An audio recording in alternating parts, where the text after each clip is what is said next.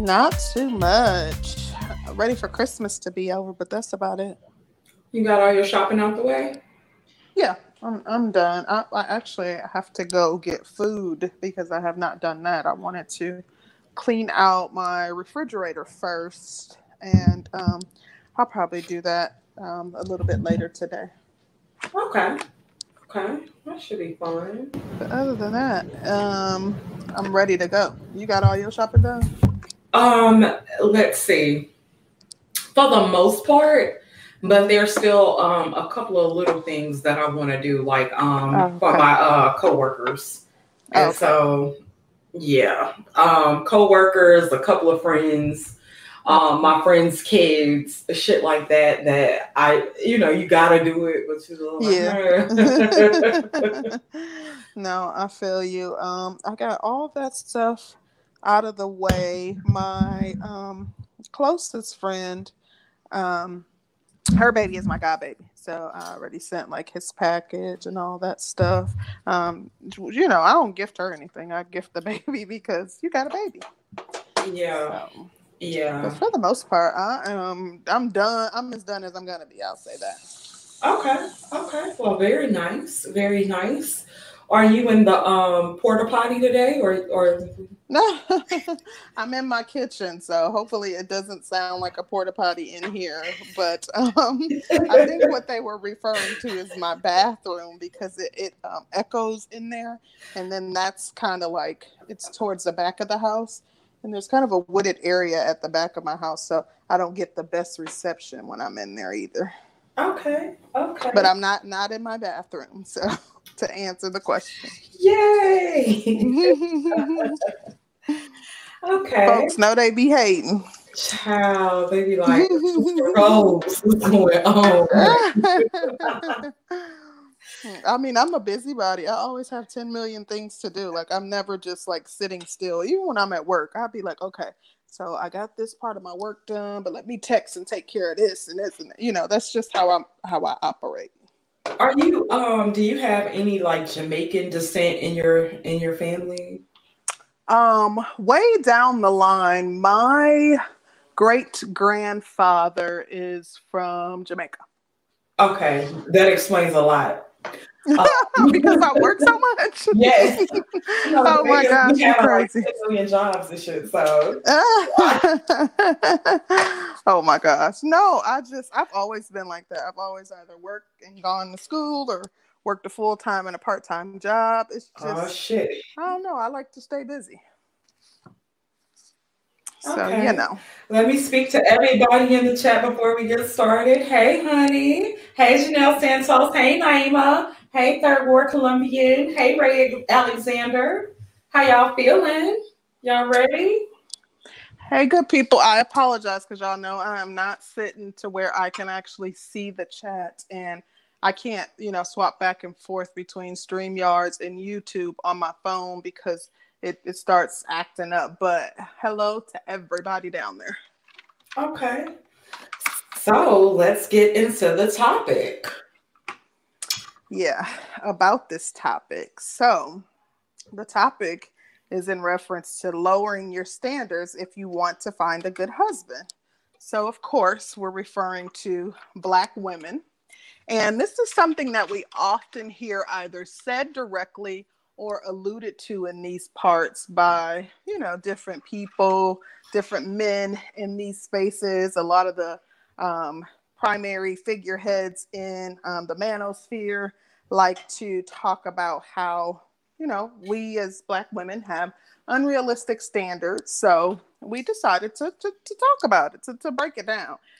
Talk about maybe if we lowered our standards, maybe that would be the remedy in finding a mate or finding a husband. Okay. So do you think Black women's standards are too high when it comes down to finding a mate or husband? I think that Black women value the wrong things. So I think that they're too high in certain areas and not high enough in other areas. Like high in what areas? So they might put too much emphasis on something like height or a man being good in bed.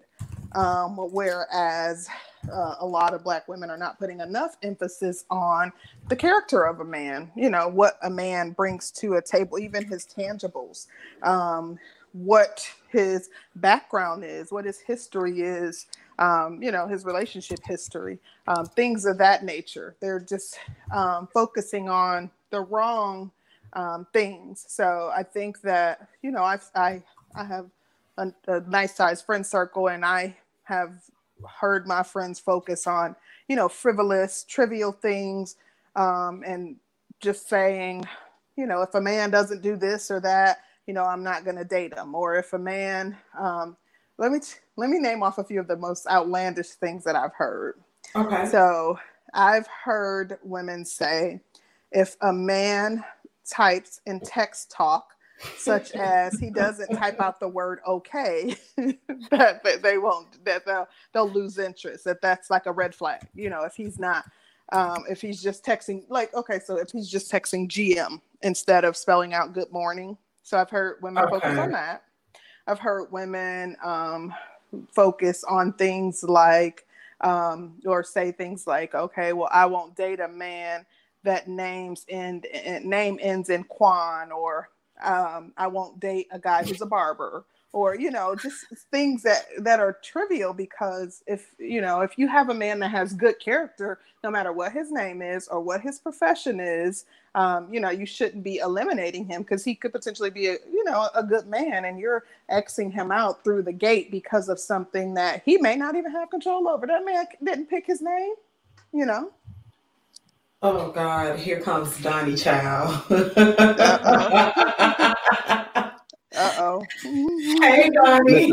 I feel like you hating on me. What did I do to you? What did I do to you? Donnie, you sound like you probably guilty of all this shit. Oh, Lord. Probably with the exception of the height. You sound guilty as hell, man. First off, what am I being accused of?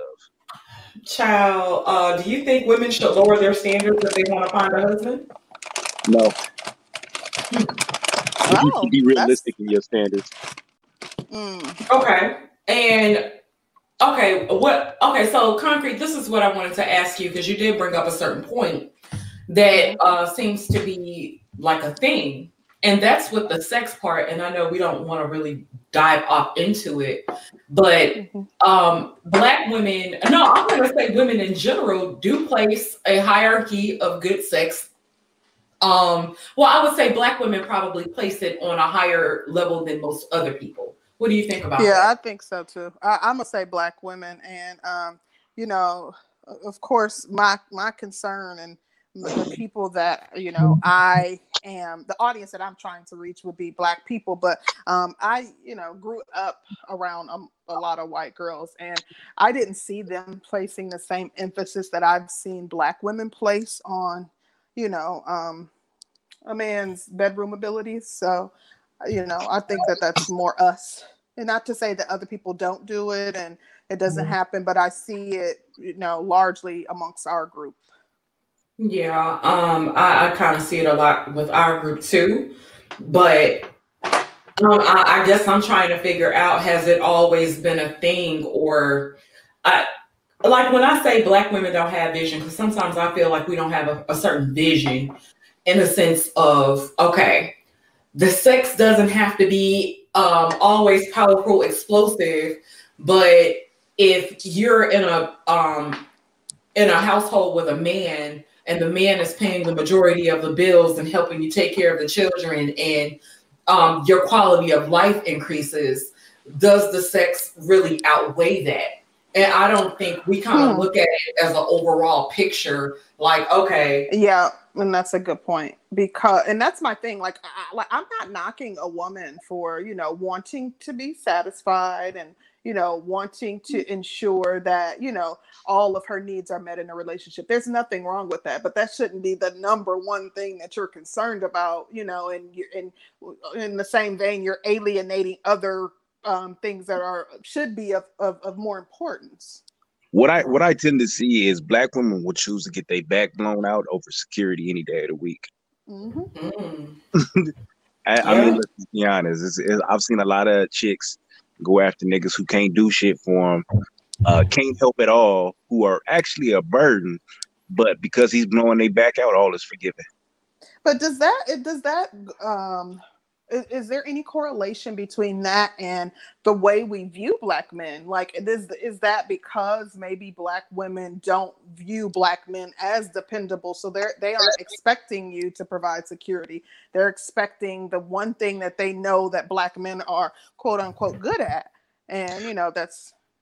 I'm gonna take it to this level now. It always seems to go here. I think a lot of that comes from women not having to depend on a man based on the welfare system. A lot of women have a kid and then they sit themselves on Section 8, get food stamps, and they be comfortable. So they don't really need a man. It's not necessary. They don't need anything but daddy government sending them a check every once in a while to take care of the kids, and then they have a do nothing nigga in the house that can blow their back out. So they comfortable being in poverty. But that goes back to the conditioning. I understand your point, but Black women have been conditioned to not depend on Black men, to depend on the government, let's say, as opposed to depending on Black men. As you doing what you're supposed to do, that welfare check is going to come. Yeah, I mean, that's just what it is. They have that security to fall back on. So they've been conditioned to not really need a man. And a lot of the problems we have come from that. If you don't need a man, you grew up being told niggas ain't shit, don't trust these men, etc. Then yeah, of course, all you're going to look for is sex in a man, and you're not going to see any other opportunities creating families. Okay, one of the things that I've kind of noticed with career women, and I'm talking to women that's probably making over about 60 a year, right? I know a couple of these women that probably could have been married at some point, but chose not to get married because they're saying that the men aren't really up to par. And so when you get down to like, okay, what's really important to you? Like what would make you not want to get married if you have a guy that's willing and able? He's able to provide, but a lot of them really do place value over personality, how a man carries himself in public, if the man is dominant or not. And I think that it's like you're kind of telling a woman either you're going to some of them kind of feel like you're going to either have one or the other. And I think that a lot of women will say that they don't want to get married if they can't have the basics of what a man is supposed to be. What do y'all think about that? Okay, so what are the basics? Because I see a lot of chicks that make that point, that price point. That's my question. What basics? Okay. What basics are they focusing on? Like a man being able to be dominant over the woman. Like, I know a lot of women who don't want to be in a role to where they're not submissive. Because if you came to a point where you're always running something and then you begin to look for a man, the man is probably not able to. Certain things about you guys will attract each other. He may not be able to run something, so you're put in a position to where you have to run it, or the sex thing. Or him understanding how to carry himself out in public. He may not have swag. He may not have the basis or the basics of all of those type of things. And to me, those would be considered basic things. So let's run this back. So swag. Mm-hmm. Swag is a basic for you. Yes. Ability to dominate. Yes. So, what do you mean ability to dominate? Let's verify that a little bit more, right? So when I think of dominate, I come in the house and say, hey, listen, some things need to be done around here. You're going to either take my direction or you're going to get the fuck out. I'm not basically. That would be your ability to dominate. But if you came in a house and said, well, hell, you need to do this, this, and that, and I come back with, well, I did such and such, why you ain't do such and such? And but isn't that more of her ability to take, that's on her leadership, I kind of look at it like this.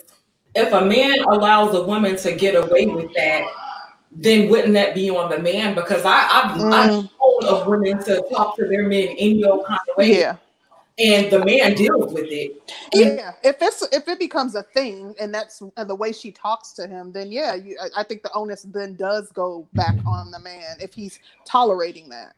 So that main thing, and I always say it, is that can be contributed to value.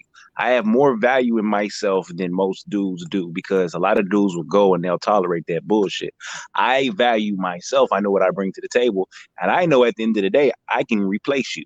It sounds real fucking crazy, but I'm not gonna. But that's how quality men think like that, though. Like when you're a quality man, you realize your value, and you're not afraid to exercise your options. But I do want to clarify something, because when we say dominance, Danny, especially because we've already been targeted as pick-me's, I just want to clarify something. A man can be dominant. My fiance is very dominant, one of the most assertive men that I've ever met. But that does not mean that he makes me or forces me to do anything.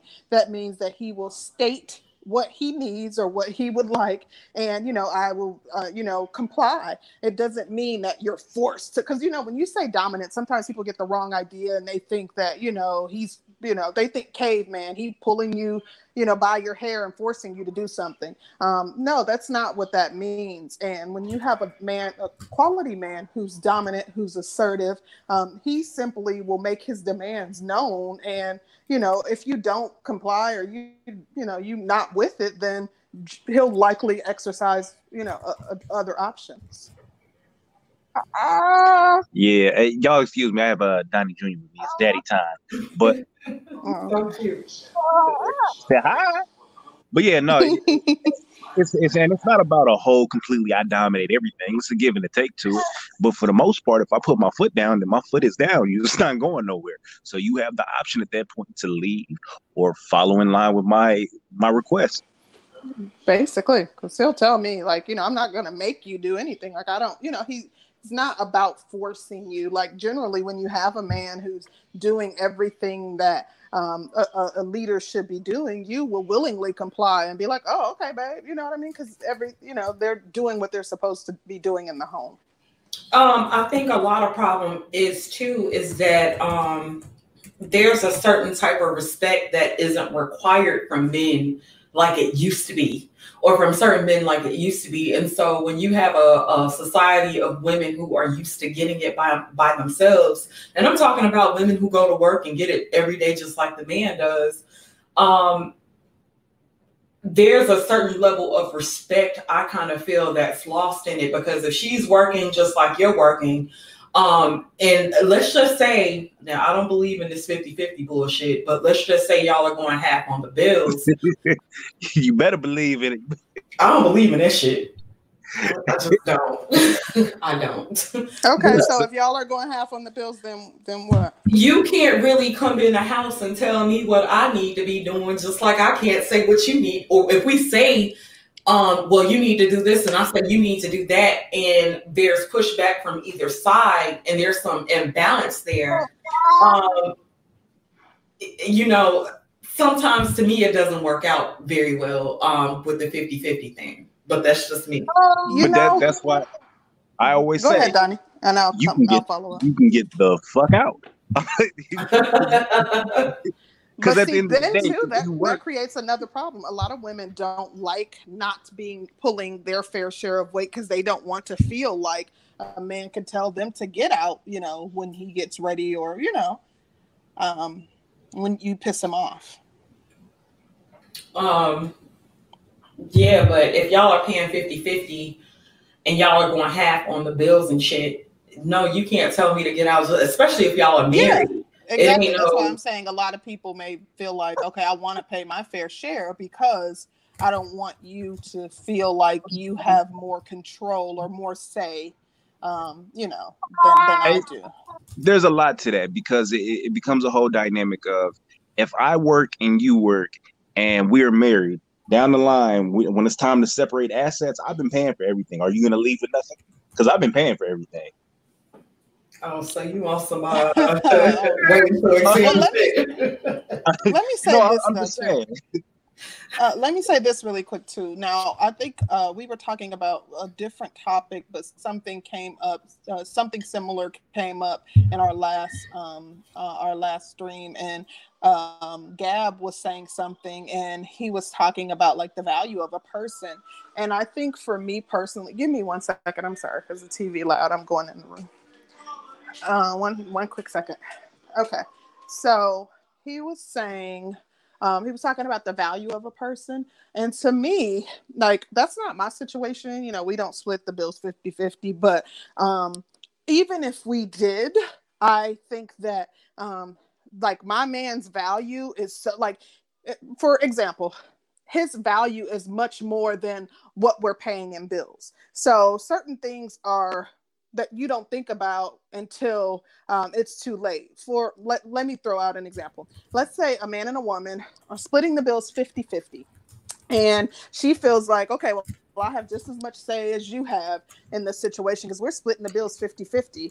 Let's say as a result, they break up and she realizes that, yeah, we were splitting the bills 50-50, but he was doing all the maintenance on the home. He was replacing the roof. He was replacing the sides. He was replacing the gutters. He was, mowing the lawn. Like there are other things that, you're not taking into consideration that may not be, an actual utility or a bill that you can assess a value to until after the fact, and then you realize like, dang, his value was much more than what we were splitting in the mortgage. Right.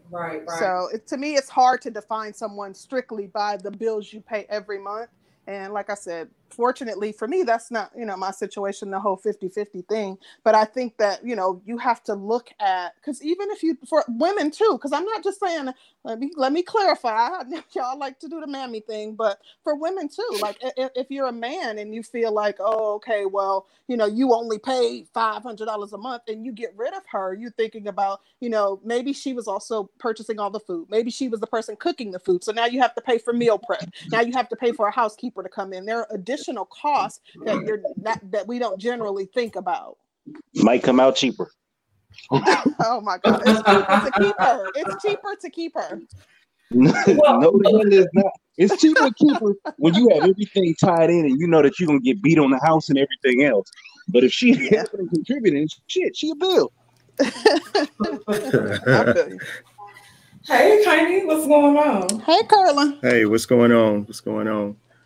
Well, let me chime in on this 50-50 thing real quick. See, and I ain't even did anything, and now I can't hear. Okay, I'm popping out and popping back in because I can't hear. All right.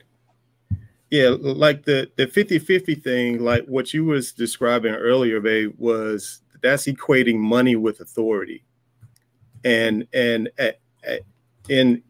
a relationship dynamic, that can lead to disaster because when, like, for the example that you gave earlier, when you was like, well, shit, if I'm paying half, then he can't tell me shit. That to me, that says that she doesn't respect him in a manner that she should. I lost my train of thought. Okay, you were saying, with a woman, you're saying that it was equating money to authority, and it sounded like you were saying that the woman should have a certain type of respect for the man, whether or not he's paying a certain amount of bills or whatever. Right. Interesting. Yeah, and that's from the aspect of the talk back game. You know what I'm saying? Like, well, just like you said, well, I'm paying such and such. You can't tell me what I can and can't do. And it's like, that's not the dynamic that you should have, even if you are going 50-50 at the time. I mean, agree. Who knows? Hell, he may have bigger plans for the both of y'all, but in the current situation, that's what your finances can lead to. I agree. But I would think that let me just interject real quick. I would think that it would kind of depend on the quality of a man and his ability to execute. Certain men have a straight up tolerance for no disrespect whatsoever, period, point blank. I'm not going to be able to talk to him a certain type of way because he's not the kind of dude. Like, and I kind of feel like women, we know who to try. You know what I'm saying? You shouldn't feel like that. You should just go ahead and admit that you do it. I don't do that. Yeah, but like contrary to popular belief, a dude that's on his game, his gears are always going. He's always thinking about what's going to be the right move for his tribe and everyone involved. You know what I mean? Yeah, like that's a good point. He may not always vocalize it. Hell, it could even be because he hasn't quite figured everything out of how he's going to get everybody from point A to point B as well. You know. And I think that too, though, when we say things like as women, when we like focus so heavily on what a man can do for us financially, I just think that it negates his other abilities, and it also perpetuates the belief that men have regarding women. Because if you're going into a situation and you're like, well, if a man can't do this and a man can't do that, then I'm not going to be with him, then me personally, I would think, okay, well, this type of person would probably likely go to the highest bidder. Okay, but let's be honest. Let's just keep it real. You've seen the memes on Facebook or around Instagram where they're saying that a guy works at McDonald's, and he's at McDonald's, he's the fry cook or whatever, and he makes $17,000 a year, but he's loyal to you and respectful to you, and he treats you like the best man ever. Should you go after somebody like that versus because we're too grown. I think that there's a certain you should have a certain set of standards. I'm just saying, like we were talking about, just like that shouldn't be necessarily the only thing that you're focused on or the primary qualifier for a person. But yeah, like come on, like we 30, in our 30s and 40s, like most of us aren't going to date a guy who's working at McDonald's. If give that man 5 years to be the manager making 100K. Okay, well, leave him alone. I'll holler at him in 5 years. You know what I mean? But that's a good point too. I guess we shouldn't be so quick to judge because owner operators have to, like McDonald's. If you purchase a McDonald's, you have to work in the business too. So he could technically own $100,000 or more a year business. To tie on to that, I think it depends a lot on where you see that guy's ambition and what he's actually doing with it. Like everybody can have dreams, but if they executing them, they don't mean shit. If he doesn't have a plan, it doesn't mean anything.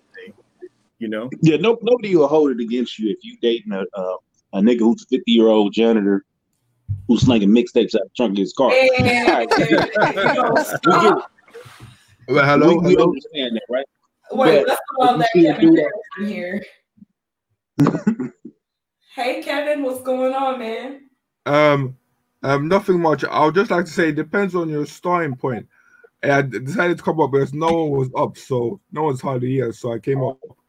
But it depends on your starting point, because my brother is earning like 26,000 a year, and the person he's with earns 45,000 a year. So because the wage gap is not that much, the woman won't paying more.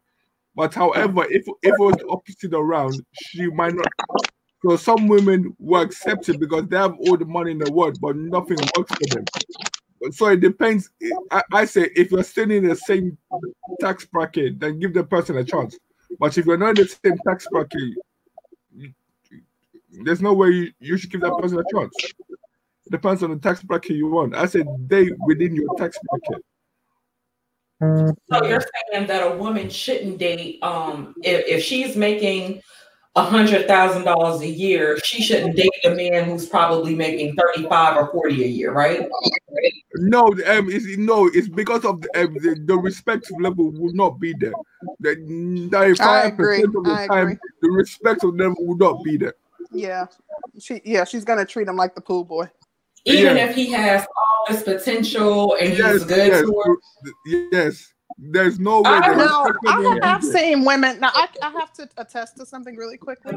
I'm saying 95%. Not all. Yeah, no, but 95%. Yeah, I just want to give an exception. And I know that I'm not talking about all women, but now one situation that I've seen, and it seems to work out, is I've seen women who are finished with college and maybe they've started their career and they may be dating someone who's doing their residency or who's in medical school. You know what I mean? Because, you know, they're actively pursuing their goals.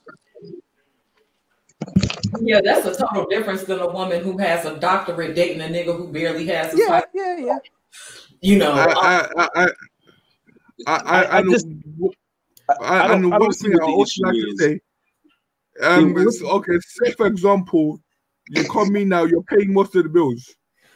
You get married, you're now 50-50. As soon as you have a child, that person is now paying all the bills. So within the years of a relationship, the situation can change. At the start, might not be good, but at the end, it might be good as well. So yeah, that's true too. Depends on the situation. So I'm curious. What is the difference between the monetary aspect and the happy aspect in y'all eyes? Do you feel like the money is going to make you happy, or you feel like being happy is going to make you happy? No, not to me. I mean, I've been with, my ex was, financially straight and we were good. To me, like, I put more emphasis on the character of a man. You have to be able to be self-sustaining and you have to be able to, be making a decent livable wage, of course. But like I put much more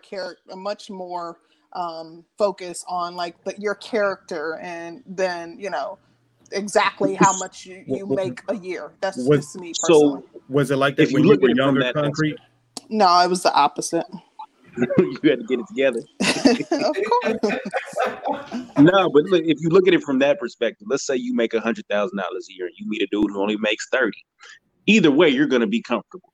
But this man makes you happy. He doesn't cheat on you. He don't beat on you.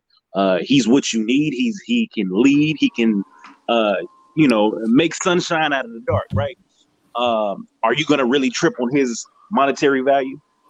The thing is, for me, if I were in that situation, I am like, I would be probably pushing my man. I would be encouraging you and I'd be like, okay, babe, maybe we need to go get you a professional resume. Maybe like I'm going to be pushing you. So, hopefully you're ambitious, especially because I'm not going to date a guy that I don't see as a leader and as someone who is, has the ability to rise through the ranks. So I would be pushing you if I were in a situation like that. Let me ask y'all a question because this is my thought process. What if he's content making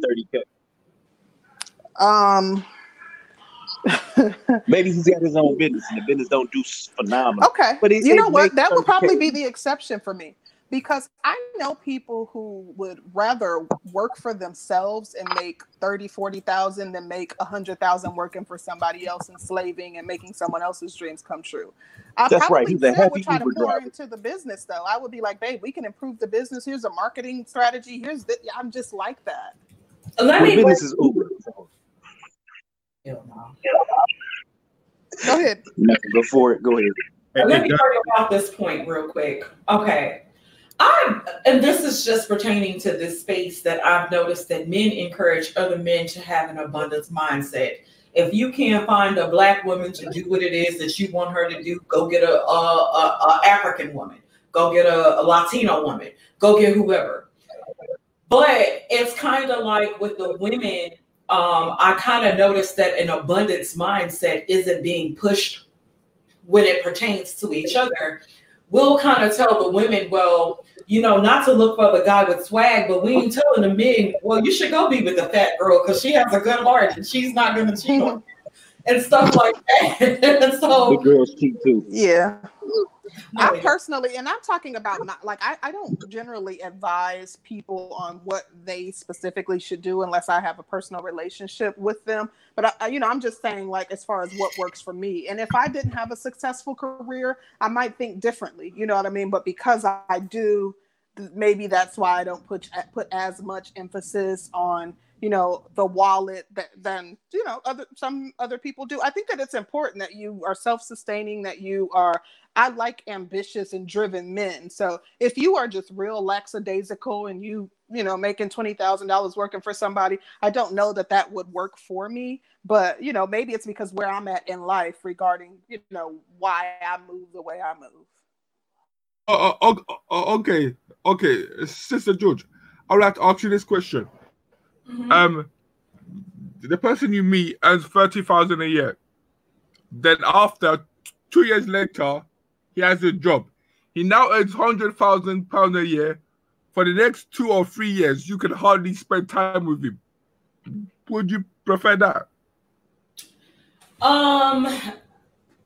Being that I'm pretty self-sufficient, as long as I'm secure in the relationship, sometimes certain sacrifices has to be made for the relationship. Like if we're wanting to have a better quality of life, and I understand that he's working 15 hours out the day, I'm a big girl, so like I done just hit 40. I don't really require as much as I did once upon a time. Does that make sense to you? Wait. I need to know, was that yes or no? No, I'm saying no. I probably wouldn't mind because I'm more mature, and so as long as I feel secure in the relationship, I'm not gonna require as much as I used to, versus when I was a little bit more immature. Or I'll say this: like my love language isn't necessarily time spent, but I guess it's the quality of the time we spend together. Facts.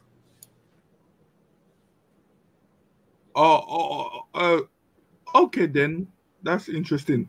But so that means your quality of time for $100,000 a year for 3 years, and he's working 6 hours a week.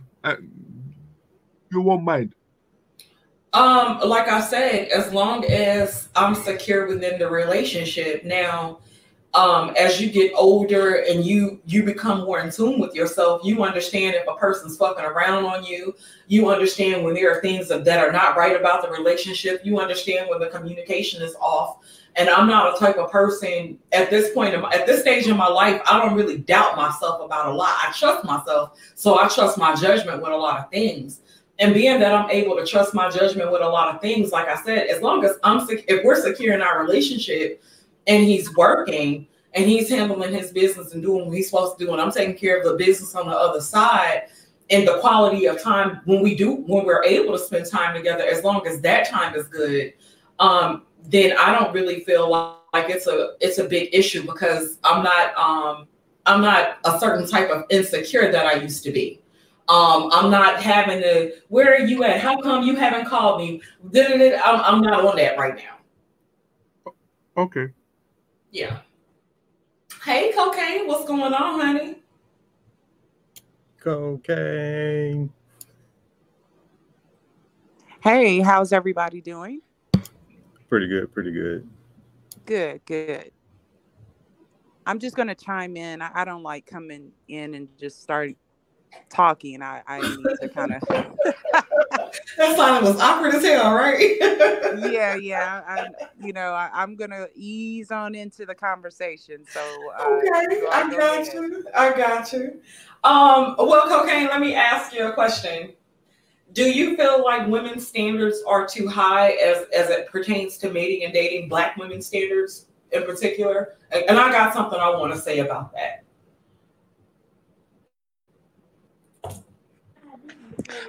Do I feel like that women's standards are too high? Yes. Not really. That's a long pause. Not really. I mean, not really. I don't think that their standards are too high. I think that when you start talking about standards, and you start talking about what you bring to the table, as a woman, I think it's imbalanced. I think that I like her. Well, they call me the cheerleader, so I don't know, So you a mammy too, huh? Oh, Yeah, shit. it's unfortunate. I like her. Y'all kill me. Yeah, it's unfortunate. It's just that, you know, I can only speak from a woman's perspective, and what I see is, what I see, I don't like. So maybe that puts me in a category of being that pick me or mammy or whatever you want to call it. But I think that, you know, women have to step up. You know, if you want a certain, if you want something from someone, you have to first look at yourself. What are you bringing to the table? You know, if you want that man that has that 6-figure job or whatever, what are you adding to what he already has? Okay, so That's a good one. let me say this. Okay, so this is what I've noticed from what men say about women. Okay, so let's say he's bringing 100 to the table, and he's a decent looking man, and I'm bringing 100 to the table. I can be a pretty woman. I'm just a bigger girl. And I noticed that a lot of men will say men don't view what women bring to the table like men view what women bring to the table. Most men say they're looking for youth, fertility, and a nice body, a good attitude, a pretty face. Women kind of look at it as like, if I have certain accomplishments, then me and this guy should be on the same playing field. So Nope. I don't give a fuck what school you went to. If you had a really good job, what kind of degree you had. Yeah. Men don't put Yeah. as much emphasis on that, but they care about femininity and characters, you know, so there's still some Right. qualifications that they have. Hold on. Yeah. So The thing so I'm like, hating about this conversation, it's not the individuality. The individuality I don't mind. It's the community. Is the whole generalization of I want a guy that earns 100,000. This he looks this tall. He does this and this and this and this and this. When realistically, there are some things on that list they ain't gonna have. So where's the compromise in that? Because if there's no compromise, it's just gonna get worse and worse and worse. Because there's no way you're gonna find loads of guys that earn that figure. I'm talking Y'all know as a community, who JJ Fish is? not as an individual. Yeah, I know who Ice JJ Fish is. Imagine you are the owner of a record company, and Ice JJ Fish walks in and says, "Hey, y'all, I want a $12 million contract. I give you 3 albums. I'm worth it. Yeah, no, I'm worth it." What you gonna say to Ice JJ Fish? Kick rocks, I right? would laugh. That's how a lot of women come to men. You ain't got no talent. You ain't got no skills. You're mediocre in the looks department, but you want me to do what now? Nah, baby, this not gonna work out for you. So But- if I can add something, go ahead. I'm sorry. Oh no, go ahead, Cocaine. Okay, so you know, when I hear things such as what a woman brings to the table, and I hear that, okay, I'm bringing 100K, or I am bringing something other than their femininity, we have to understand that if you are dealing with a high performing man, right, he does not care whether or not you are making 100K or not, or I'm sorry, whether or not you make 100K. Sorry, I lost my train of thought. facts. So because what that says to me is that we're leaning into that feminist talking point where men and women are equal. Right. And see, that's not the case. So the thing is that, and it also is equivalent to you hearing these women say, well, you know, when the question is asked, what do you bring to the table? Well, I have my master's, or I am a such and such at a Fortune 500 company. He does not care about that. There's nothing that he can do with that. There, you know, unless he is not a high performing man. Right. Like those essentially what we look for are things that we cannot provide ourselves. And those things are typically inherent to being a feminine woman altogether. Okay. You know, like all of those accomplishments are nice. You know, they're pluses. They're nice to haves, but a high performing God doesn't require that, you know, so to speak. Right. And truth be told, he you know, a high performing man wouldn't care if you babysat for a living. See, because again, it is about the woman and her femininity, because that is the only thing that he cannot give himself. Right. And that's Can you help why me? I'm sorry. I was gonna say, can you help me raise my family? Can you help me show my kids what it's like, what a woman is like in the household, and take care of the lineage that I got going down? That's what I really care about in a woman. I don't care if you a CEO of such and such company. Only way you gonna help me is if you over. Now, if I can live a Playboy lifestyle and not do shit, then we can talk. But otherwise, I care if you can help me build my legacy. Because I mean, reality is, I mean, if you're talking about a man who already has his stuff together. You see what I'm saying? Who really technically doesn't really need you from a financial standpoint. You know, But it's I the have a other question. stuff that he was just talking about. Go ahead. I'm sorry. I'm sorry. Isn't there value that a woman brings when she, maybe if you have your own business and she has a degree in finance, so she can help you balance the books. Like there could be some value, from her degrees, and also, isn't there a value that she brings when she does have an awesome job? Isn't there some value that even if it's not as high on your priority list as it would be on a woman's? Yeah, I mean that's not to diminish her accomplishments. Like when you take into account like the dynamic that you're going to have, you have to evaluate everything that's available to the two of you and figure out what fits where. You know what I mean?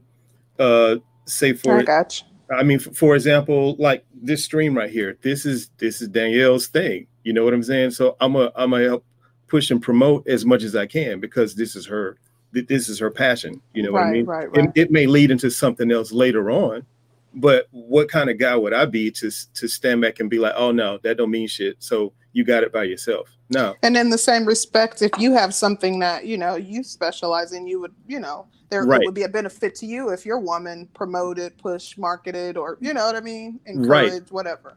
Right. As long as y'all on the same page and you pour into each other, right, and it meets the goals and the plan that the guy has established for everyone involved, then it all works out.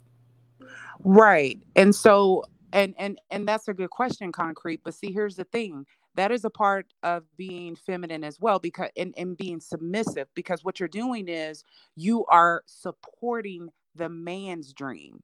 So yes, bringing that type of skill set to that relationship definitely is a bonus, because you're adding to the household anyway. You see what I'm saying? Right. But when you have those outside, when it's unrelated to building to supporting the goals of the man, then that kind of conflicts a little bit, to a certain degree. But, I think that is an added bonus to be able to support his endeavors, and especially with the type of skill set that you mentioned. Okay, I thought so. I'm just was curious, because you don't really hear men. Well, you actually hear men say they don't care about degrees and your job and all that type of your career. Okay, well, now I have a question. Now, does the guy always have to be a finished product? I think at the age that most of us are at, we're not looking to you start from scratch with somebody. You fresh out of high school and you just not. But me personally, I'm not. Not at this age looking for someone who's fresh. Wait, hold on. I never said he's totally starting again.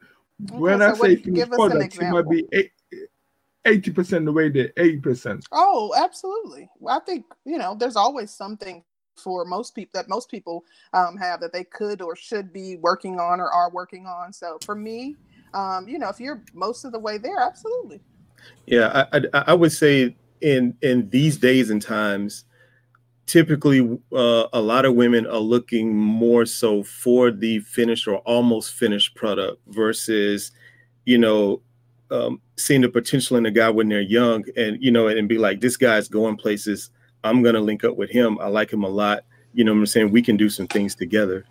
To me, that's part of building, though. Like if you're if you're looking to build with someone, then there's going to be more work that needs to be done. You know what I mean? And I also think that I mean, are you the finished product? Like I can't, for you know, you to say that, like just, and there are different things that people may be working on. Like you may have some, you know, baggage that you're still unpacking. So I don't know how fair it is for you to expect someone to be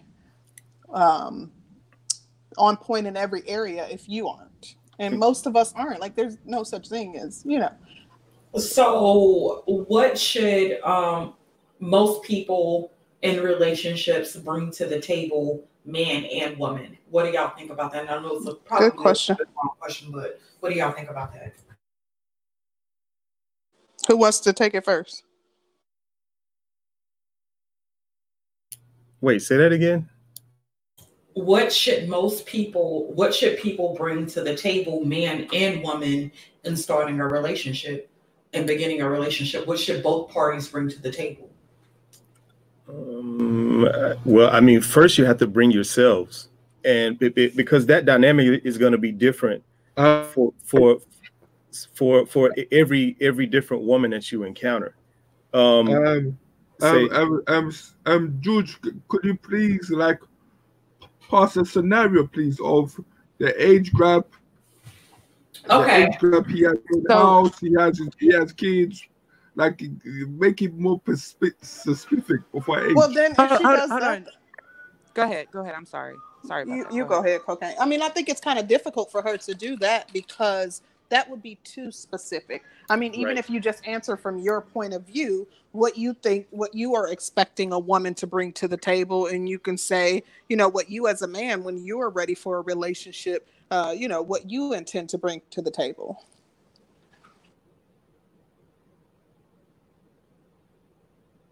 I think she can't make it too specific because that she, you know, basically be kind of answering the question for you by narrowing it too much. Yeah. Well, what you had, Cocaine? Let me plug my phone up. I'm on 1%. 1 second. Hey. Okay, I'll give. I'll say this. I would expect the man to come to the table with bare necessities, and I don't feel like most women should waive on the bare necessities. Like a man should have a job, a place to stay, and a car. If you like children, he can have all the children that you want him to have. But like if you're dealing with a man and the thing about it is, okay, we're grown. We all have sex. You know what I'm saying? But if you're not looking to have more kids with somebody who doesn't have the basic necessities, and you mess around and you get pregnant by him, then that's going to ultimately fall on you. And so I kind of feel like women shouldn't be unwavering in those types of things. I feel like a woman should be a respectable woman. She should know how to carry herself. She should be able to cook, clean, stuff like that. And I kind of feel like that's what a woman should be at the minimum. That's what she should be able to bring to the table. I agree with what you said. I'll do mine. So mine will be, you have no kids. This is specific to me. You have no kids. I'm not expected to pay none of your bills, and respect. That's pretty much it, really. And also, I'm not a fan of partying, clubbing, and smoking. I don't mind the drinking. Yeah, that's it. If you want to be specific to me, but that's me though. It's so concrete. And what would you as the man be bringing to the table, though? That's the other part of her question.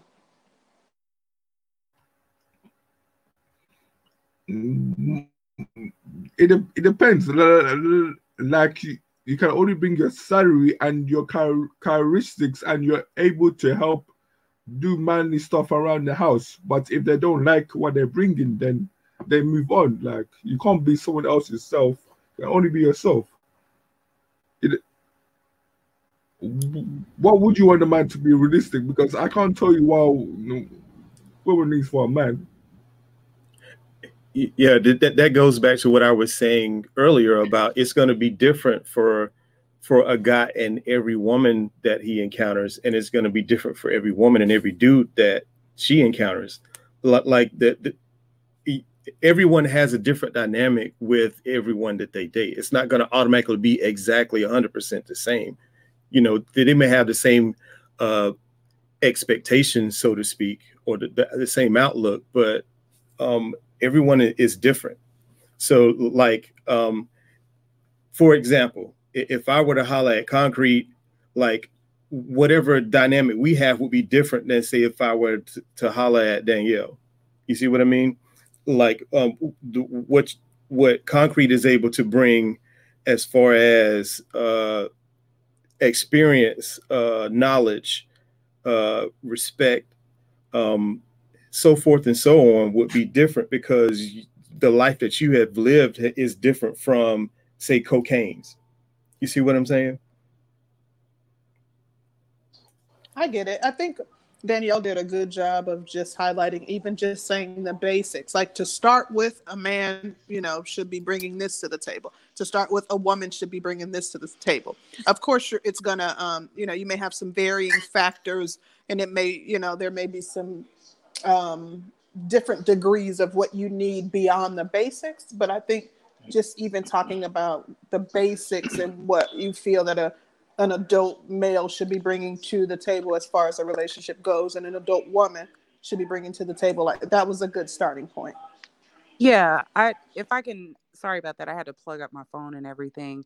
Yeah, I mean, we're all different. We do bring something very unique to each relationship that we're in, but there is a baseline that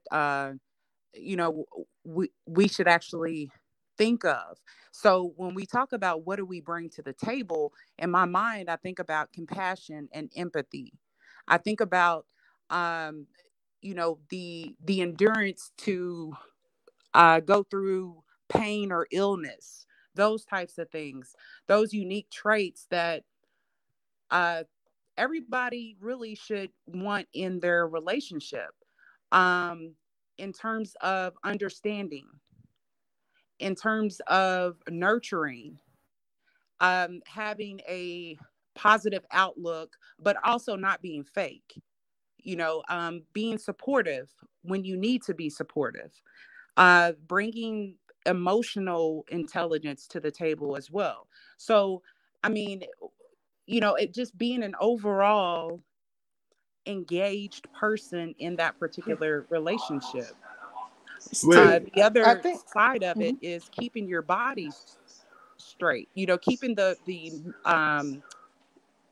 health and wellness solid, to be able to endure that relationship and to support that relationship mentally and physically.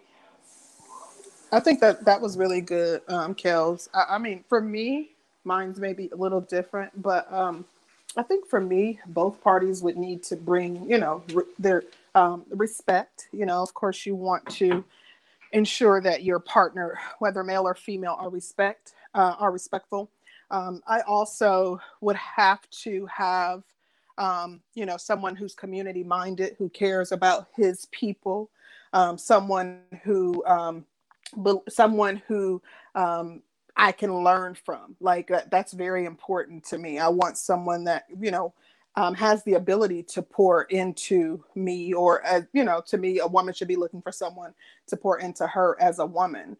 In addition to that, I think, being hardworking, being driven, having the bare necessities, his own home, own car, a job, the basic things that every adult person should have. And on the woman's side, I would think that a woman would be bringing, like I said, respectability, her femininity, great character, and that is going to vary, but good character, a strong moral base and moral foundation, being loving and caring, and also, being willing to be his support mate. You know what I mean? Not being apprehensive about submitting to a male, and having dealt with any prior baggage that he or she may have had prior to entering into the relationship. Those would be, things that I feel that every person should have entering into a relationship. Okay. I agree. I'm gonna wait a minute, Kevin. I want to let Q in, and then I got a question for the panel. Q, what's going on, man? Okay, can anybody hear me? Because it's like no. Yeah, we can hear you. Yeah, I don't think his thing ain't moving, his avatar, so I don't think he replied yet. Before he comes off mute, the other thing that I think we should consider too is understanding if a person knows how to love unconditionally. Because what I hear a lot on these panels are people talking about conditional things that can change. So if those things change, are you still going to be able to love that person? And that's why I personally don't focus on looks as much. I'm not saying that I want a gremlin or anything like that. I'm just saying that I understand that those are conditional pieces. And are you able to look at his imperfections as perfections? So okay, Cocaine, I noticed that you said loving unconditional and conditional love. I think as we've gotten older as a people, men and women, and as you go through the pains of heartbreak, and when you go through the pains of heartbreak, I think that's when your love starts to become more conditional, because when you did give unconditional love to somebody and they fucked you over, you're not as quick to put your heart on the line anymore. And it may not necessarily be fair to the other person, but it's understandable to me in a certain sense. I don't even see unconditional love being displayed. Like, everybody that I know that I can think of, they place conditions on their love, like complete agape or unconditional love. The only people that I really see that applied to would be like people's children. Yeah. When I talk about unconditional love, I'm talking about a selfless love. I'm talking about understanding that. I got you. You see what I'm saying? I'm not talking about, maybe you all misunderstood, but to love somebody from a selfless perspective, to care about their happiness and their well-being, you see? And so, and not expecting anything in return. Because when you start talking about those conditional items, then you're expecting something in return. You're not being selfless when you're giving your love. Everybody has been through, tragic situations. They've been hurt by love or what have you. But again, when you learn to love unconditionally, you don't carry that baggage from one relationship to the next. Good point. Yeah, but that's why. I like the dynamic of what she just said. I just don't think that's possible or reasonable. While unconditional love, I feel like is only given to babies, really. Because if you're a grown individual, you can want somebody's happiness. Yeah, you can care for somebody so much that you want them to be happy, but you have to prioritize yourself to a certain extent. And when I say certain extent, you can't let somebody just walk all over you, cheat on you, do everything else because they're happy. That's not a good position. So when you say unconditional love, it's unconditional. Whatever you do, I'm gonna let you be happy. Oh, I'm gonna love you forever. I can't run like that. Well, nobody said be a dumbass. I'm saying that when you decide to love someone, it should not be conditional. I mean, we have to use our brains and we have to protect ourselves as well. But at the same time, I'm not going to say that just because you broke your leg and you can no longer take the trash out, that the trash was on the list of conditions. And because you cannot do that, I'm not going to love you anymore. I'm going to treat you differently because you cannot adhere to what the conditions are that I have on my list. That's what I mean. I'm not saying to be stupid. Right, but I'm saying that's to more love of a a person superficial dynamic, unconditionally. right? Because right, but that's more of a superficial dynamic because if somebody hurts themselves, you know, eventually they're going to be able to bounce back and get back on their feet. But if they hurt themselves and they are forever sitting on the couch, not contributing, helping, and that shit becomes a burden to you, and nobody wants that. You know what I mean? That's what I'm talking about. So I get where you're saying from, but there's always a condition. It's just the severity of or how deep are you willing to go with that condition. And I get what both of y'all are saying, to be honest. Oh, wait. Okay, so now this is gonna sound mean, but when you start reaching in your age of 40s, basically you're now settling for second best because you had to settle for that person to meet your needs because if you lived another lifetime, you probably would not have chosen this person because of your past history. But however, you have to live based on the now. Now, because you're living based on the now, you will settle with that person. And when you begin with a settling mindset, there is no way that's unconditional love because you're settling. Settling is not unconditional love. But at some point, once you lose your first loves, or it might be even 3 relationships, you are selling. To me, anyway. Well, you don't start loving a person before you know them, correct? So when you talk about actually dating, Love at first sight. finding a mate, I you don't have know, certain Cocaine. categories. What? Well, because I kind of feel like familiarity. Did I say that? Or I can't say that word for shit. That's okay. Go ahead. Familiarity. That breeds contempt, and so I kind of feel like, which is why people used to kind of urge you to get married early on because maybe you can learn to love a person, but you know, the more you know a person, the more you start to, you might resent them in certain senses. But that's another topic. I'm sorry for interjecting. I'm gonna shut up now. No, I'm not. Okay, I was maybe I misunderstood what Kevin was talking about, but because I really couldn't understand, and maybe somebody can help me, understand, or Kevin, you can explain what you were talking about. I'll explain it again. Okay, say for example, someone has now divorced. He goes and meets another person. Now, because it's unhealthy for anyone to be alone, he will now settle for this person, knowing he's more likely to make me happy for the rest of my life rather than me being alone. Ultimately, you're settling.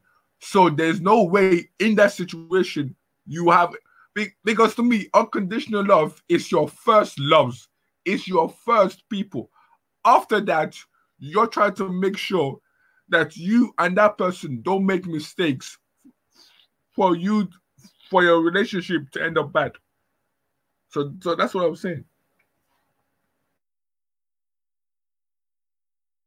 Yeah, I think you're talking about it. I think you're talking about an unhealthy unconditional love. But and I don't know. I'll pass on this one because I don't. Yeah, the only unconditional love is for babies, only infants. They're the only ones that get unconditional love. Everybody else is unconditional. Right, and when you think about the kids, there's an innocence there because they don't know any better in a lot of cases. So that makes a lot more sense. But even if your child did know some better, being that this child is from your body, and hopefully you've helped raise the child, or you've been in the child's life, there's just going to be a certain love from a parent to a child that is unconditional. Your child could probably be an axe murderer or some shit, but you'd still love your child. Meanwhile, if a bitch cheats on you, it's fuck that bitch or fuck this dude or whatever. So, love is conditional. To me, I kind of see love as being conditional. But if you're in a healthy relationship, a happy, healthy relationship, then there are going to be certain things that you want to do for your partner to make sure that your partner is happy, and vice versa. Your partner is going to want to see a smile on your face, but even those things have conditions. You know what I'm saying? Basically, I respect everybody's opinion. And so my point is that when you start to talk about unconditional love, yes, it falls within a lot of different categories. Me being a mother, I know firsthand what that looks like. But at the same time, when you, for example, I'm just going to give an example, which I hate when people give stories, but this will kind of be short. So unconditional love is basically to kind of overlook an annoyance of maybe he ate the last donut. You see what I'm saying? And not making it a big deal. It's overlooking certain small nuances that one would be really, really upset if you didn't love the person. So it's not to be taken as if I'm talking about the type of unconditional love that you have for your children, because there's levels to it. I mean, see, I call that compromise. I just call that regular old compromise. Oh, well, you know what? The rest of the time they cool, but this nigga smacks and chews bubblegum real loud. Like selfless love, like just a selfless love. You know what I mean? Like taking yourself out of the equation and just, having a selfless love for somebody. I just kind of look at it like it's compromise and sacrifice. When you love someone unconditionally, it is a compromise and it is a sacrifice. It is something that, you are willing to do because you are using your selfless self in the relationship. And we can move on now. We can't, if y'all don't agree, it's fine. Yeah, I have a question. I have a question. If a man has never had a child and he goes with a woman that has a child, will that man forever be second? Exactly. He's second forever. How could you not be second? Well, this is the thing. No. If you were raised in a certain background, and let's just say a Christian background, right? If y'all are raised in a Christian background, then you have an order, and that order would be God, your spouse, the children, and everybody else. But it depends on how you and the man love each other. Like if you and the man really, really love each other, then y'all are going to want what's best for the kids. And if you got with a person, that person's going to want what's best for you, and it's also going to want what's best for your child, and vice versa. So I kind of feel like, and let's just say with me and Curlin's dynamic. Well, hold on.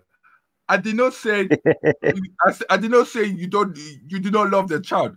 What I'm saying the man will ever be second. No, he's not going to forever be second. You ain't let her finish answer. Because if me and my husband, let's just say me and Curlin got married, me and Curlin would establish a covenant between he and I, which say it's us, it's God above us, then it's us above everybody else. Then the children come. But being that we have such a love and respect for each other, our children are not going to go suffering.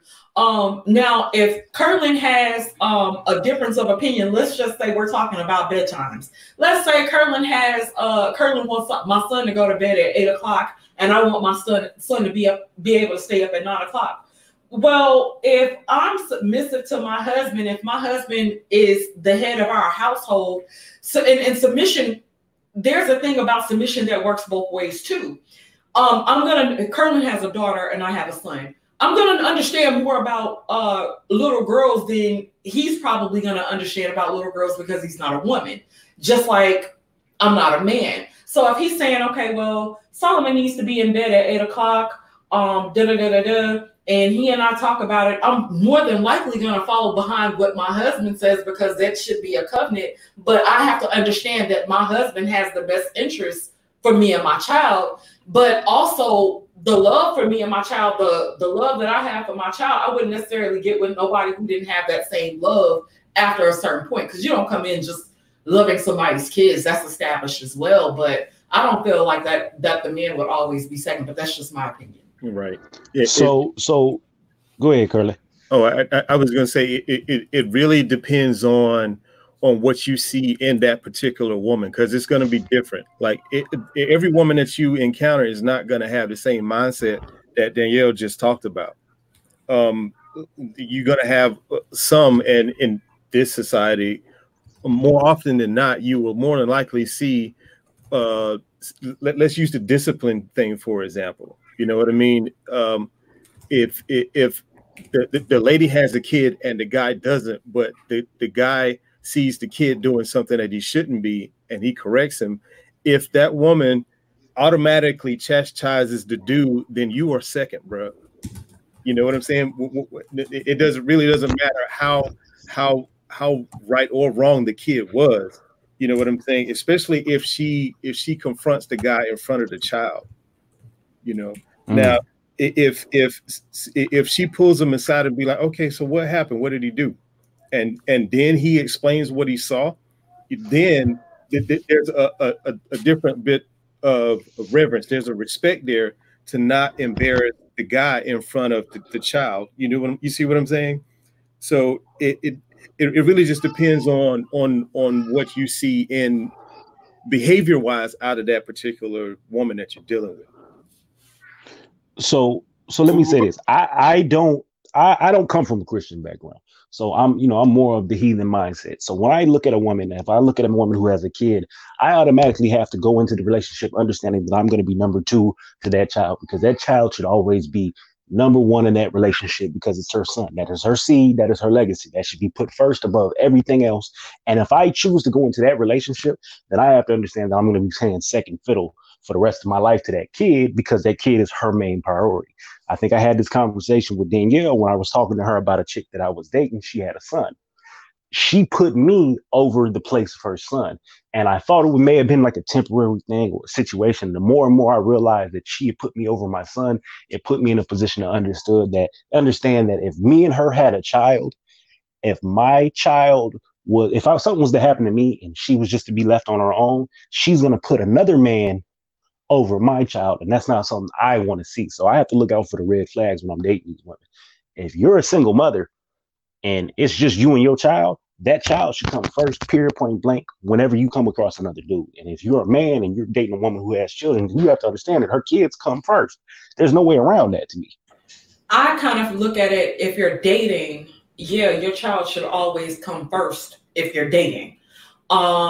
If you guys are in a marriage, then you and your spouse should establish some type of love for both of your children. Like if y'all have children, there has to be some love established for both of your children, so that you both will know that there is unconditional love placed on these children, because at some point the children are a higher priority than y'all. You know what I'm saying? Like, I guess I just kind of look at it like, I wouldn't put anybody above my son because I'm not married now. But if me and my husband were to get married, it would be me and my husband's relationship.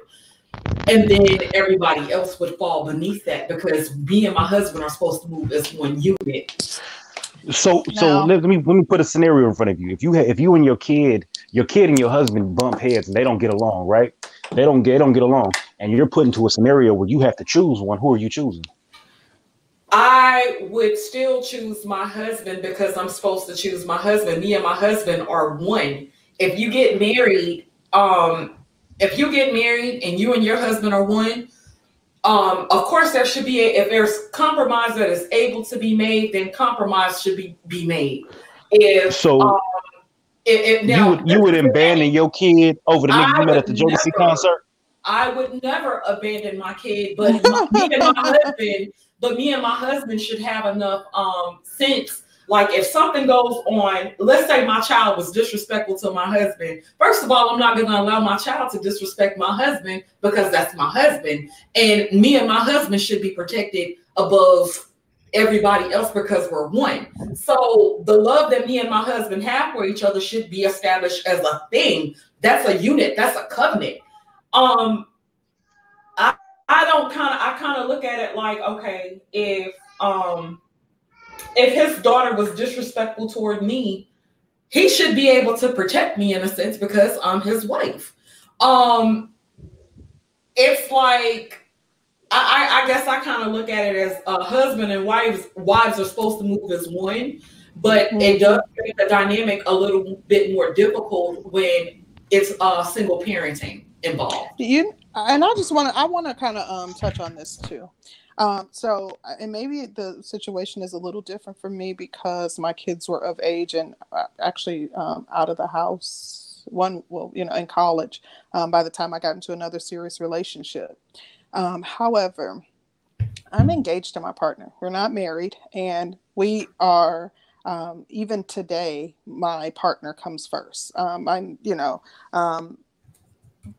the reasoning for that is because of the fact that I view us as being fully amalgamated. We are one. We are united in all things. I expect him to lead. My partner will risk his life, not only for me, but for my children. If someone was to walk through, and we're in my house now, my daughter is over visiting, was to walk through the door with a gun, like he's going to be the person to jump in front and take a bullet. You know what I mean? So for that reason, in addition to the fact that he's the one who leads, he's first. And, that's just the way it is. Like, I don't make any qualms about that. Like, he's first.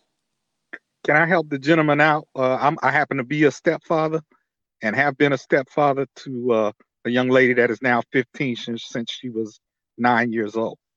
You do not get with a woman who has a child unless that woman allows you to be the disciplinarian and the head of that household when it comes to the children. You don't do it. Facts. If she doesn't give you that, you don't go into it. Because my wife gave me, right, the authority to discipline my stepdaughter as if I was her father. And if she's not willing to give you that, you don't marry them. They need to be by themselves if that's how they're going to roll. I do think that it's a progressive thing. I think that in the beginning, when we were dating, like until we got engaged, I didn't feel like that.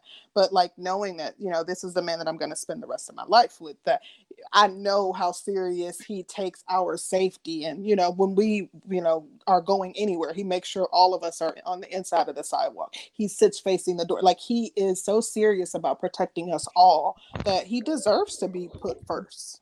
Yeah, and you're not going to get that jumping out of the gate, but yeah, over time, when you get to, I first started out as just a friend to the child, just playing with the child, just, being, a friend.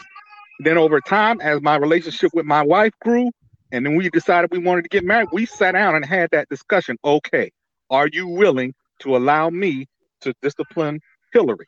The answer was yes. Okay. We can go from there. Oh wow! But no, you don't. Yeah, you don't go into that until you have that. Now, here's the kicker, and that included up corporal punishment in my. Oh hell no! in my house, you'd have been dead fucking with me. So wow. Yeah. Oh yeah. I pulled out the strap. Yes, sir. Oh man. Oh man, I'm telling you, I'd have been on a wanted poster. I got it, and ain't nothing nobody can do this. They got to deal with. As a man, if someone was to, something happened and you and your wife were no longer together, but you guys co-parented and she remarried, you wouldn't give the man permission to, in your absence, step up and do anything that you would do? If any man is seen hitting my child, heard hitting my child, that man's gonna come up missing. You need to stay with the mom. Conversation about it. Yeah, you need to stay with the mom. Yeah, that's the game plan. But all in all, I'm telling you, if I die and some man touch my child, I'm coming back as a ghost to haunt that nigga. I'm leaving explicit instructions in my will and in my will. I got cousins on standby. They gonna know to whoop your ass if they hear about it because it's written in my will. Yeah, but I jumped on here to get to talk about this. What do you bring to the table stuff? All right. Whenever I hear my fellow American ADOS black people start talking about what they bring to the table, it's always some esoteric, emotional. Oh, you know, I bring this and I am nurturing and I am this and I'm that. I'm not. Wait a minute. No, no, no, no, no. I pay the mortgage. You will have health care. The lights will be, all the utilities will be taken care of. Even cable? And all of that falls under security. Right. So when I hear a woman and she's talking about, well, I bring myself, no. Are my children going to have healthy meals to eat instead of us going out to restaurants all the time? Facts. When I come home, is the home going to be clean? See, we get into this. Oh, well, it depends on the person and this. Those and are that, good and points all because people don't focus on different- those. Then you get with a woman and she don't clean and she don't like to cook, and then No, we all got to eat though. right. We all got to eat. So I think I brought that up though before, Pablo. I want to say I did. You did say Yeah, that, you did. Danny. Okay, I was just making But I sure. mean, I heard a brother on there. He was, he was going into this and that, and I'm like, man, come on, man. What are you gonna do? What are you gonna do to make my life better? And the same thing I would say for a woman that's getting with a man. What is that man gonna do to make your life less stressful? Mm-hmm. I can tell you, a lot of women don't want to be Right. worrying about the finances and how this gonna get paid and that gonna get paid. They don't want. A lot of them don't want them about to have nervous breakdowns now because of it. So if you're the man and you can do it, let them know what you can and cannot do. If you can't do it, fine. Tell them what you can't do. But all of this, vagaries and all of this, hey man, at least say, okay, I can do this, this, and this. And if they can live with it, then you got a winner. If they can't, then hey, maybe they need somebody else. But yeah, I'm gonna fall back. Let me say this. I want to say it was Ray Alexander who had proposed a question. I think he asked if Black women were settling because their sexual market value has decreased. What do you guys think about that?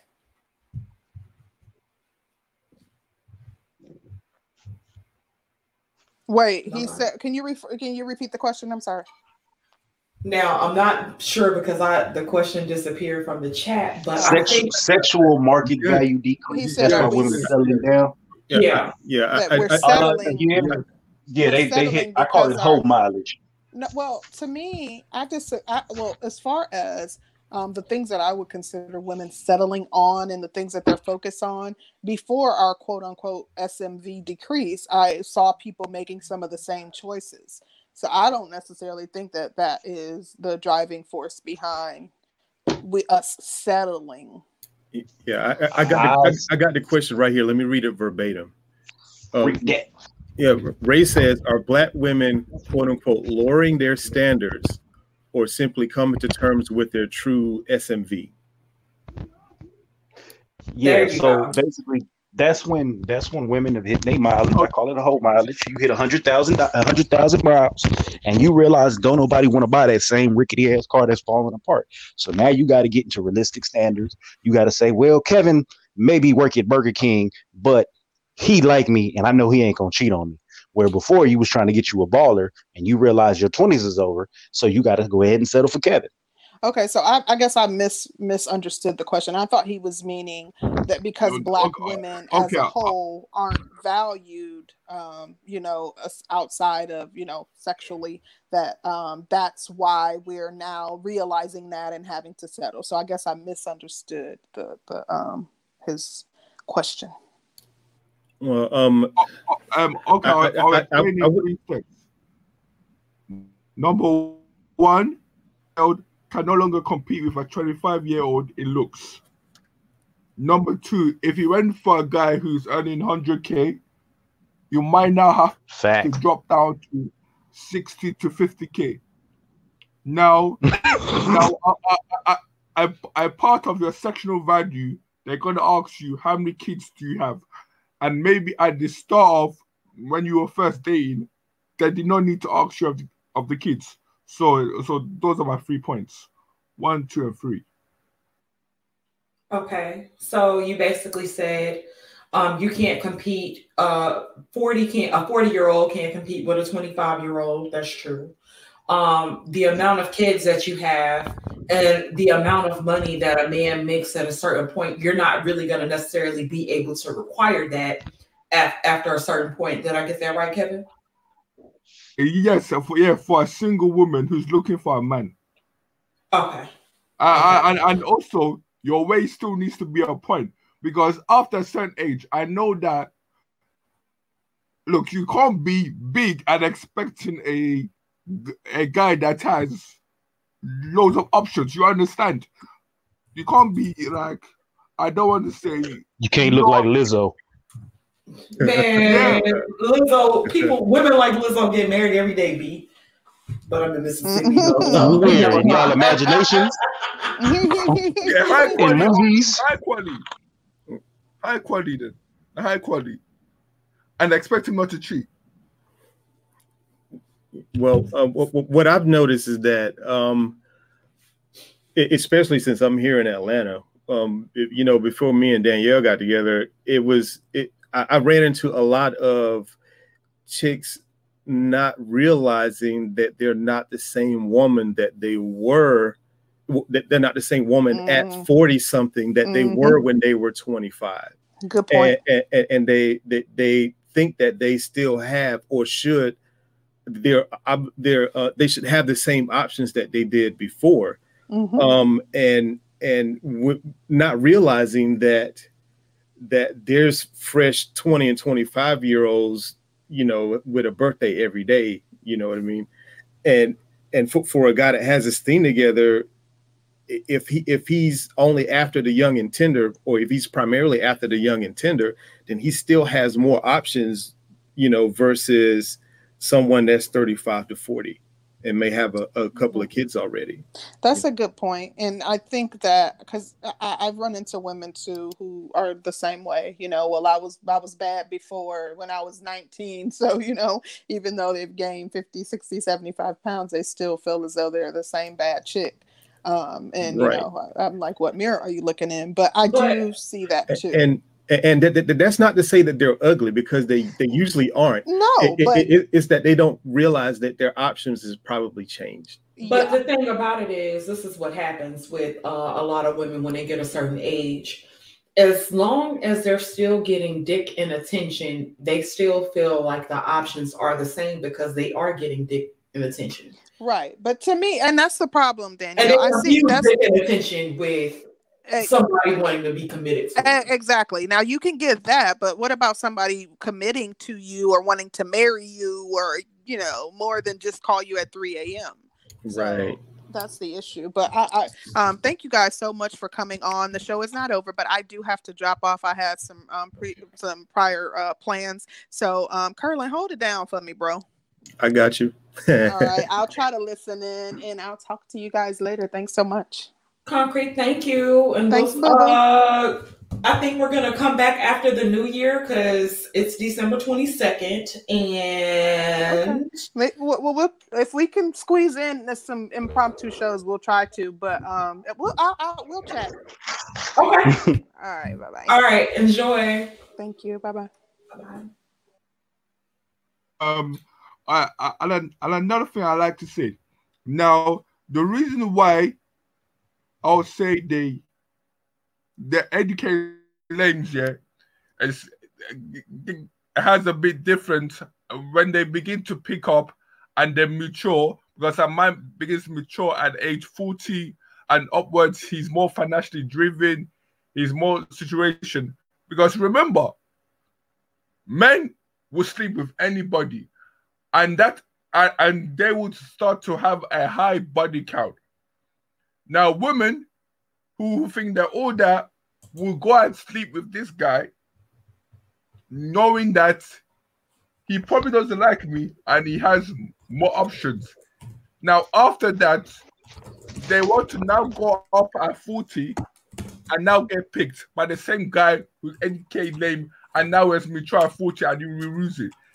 Most likely, that guy's going to go down a level, because when he was down there, he never got picked. So what comes around does go around.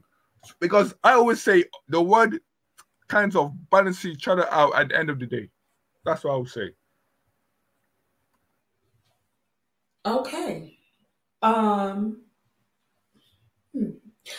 Kevin, I didn't understand shit you just said right then, and I'm so sorry. Did the brother try? Let me take it in a different direction. Okay. Can I think? So something Concrete said. Concrete said a lot of women see sex as them seeing themselves as still popping. Women got to understand, niggas trying to fuck you has no bearings on you as a woman. It just means you're fuckable. Every woman I've ever come across is fuckable in some way to some nigga. So unless a man is out here trying to marry you and actually proposing and taking and getting the wedding date and everything going, none of that shit really matters, because just because a man is fucking, all of that is just superficial nonsense. When niggas still trying to fuck, sure, they will till you die.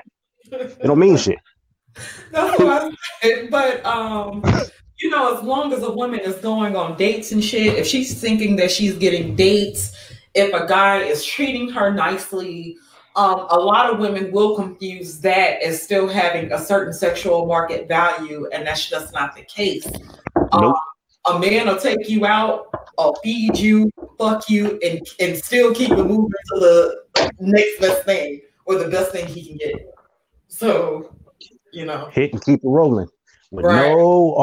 with no thought afterwards, but you feeling like you won because the nigga took you to Ruth Chris. Well, maybe the nigga had the money to take you to Ruth Chris and didn't give a fuck. He knew it was gonna be the quickest way into your panties. I'm not for tricking, but niggas trick often. So now you done got fucked. You done had a nigga hit the lining out your coochie for a $50 steak and a $30 potato. Good luck to you. Right, it does happen. Well, okay, and the last thing is, technically speaking, if you look at it, the way these women say alpha men, it looks like the alpha man is living in the polygamy land without when you ask the women, we're not living in polygamy.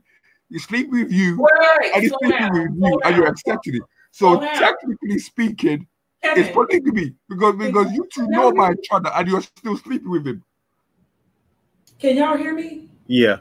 Okay. Kevin, let me just make sure I understood what you said. You said that the high value male is living basically a polygamy lifestyle and the woman doesn't know about it? I said, so some women will know about it because they know for a fact. He said chicks is choosing to line up on dick.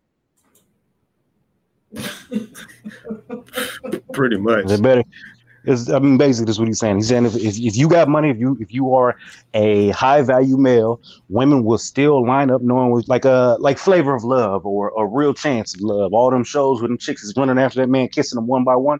These chicks are seeking the prize and they don't give a fuck about what came before them because they all focus on trying to get in the dough. Right, and in those cases, it was the competition they wanted to win above all others.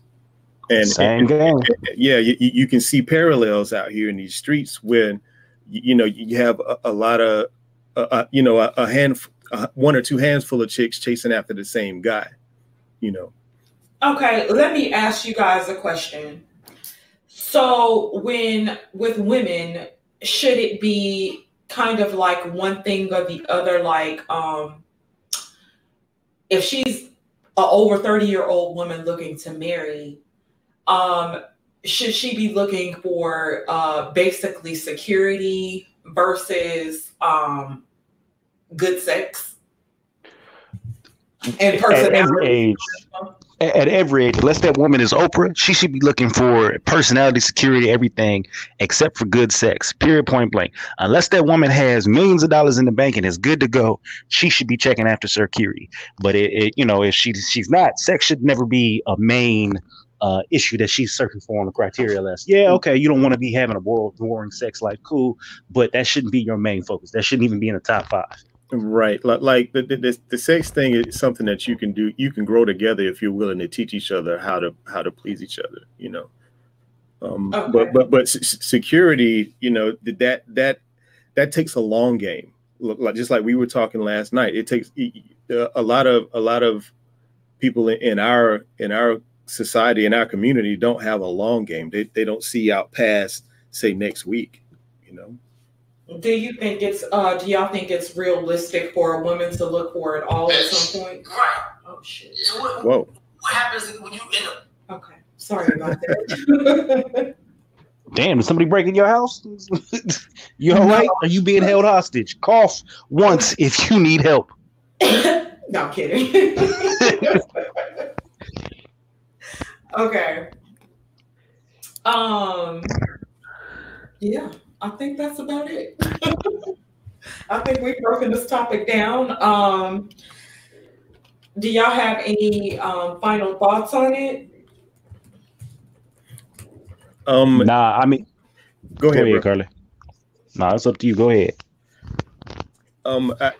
As far as addressing the question itself, lower your standards if you want to find a husband. I wouldn't, like Donnie said earlier, I wouldn't say it's about lowering your standards. It's about being realistic with with your expectations, and the options available to you.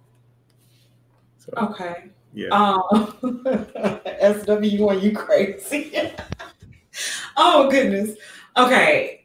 To me, with women, if you're still out here chasing swag after a certain age, and let's just say I have to go back to what Kevin said about the 40-year-old being able to compete with the 25-year-old. As a 40-year-old woman, you're not going to be able to compete with the 25-year-old. No, period, point blank. There's no competition. She's easily trainable, and especially if you've never been married before, you're just not going to be able to compete with that. So I kind of feel like if you're still chasing swag, if you're still looking for a good sex game, if you're still I don't know. It's just certain things that certain men are not going to be able to provide for you at a certain point after you get to a certain point, that men aren't going to be looking to provide for you at a certain point. So I mean, you can give a dude swag. Right. Yeah. But I kind of feel like women should really, really be realistic about exactly who they are and be honest about why they haven't gotten married or why they don't have a man and stuff like that. And so, and be included, because I've never been married. I have a man now. But I'm you got a bad attitude.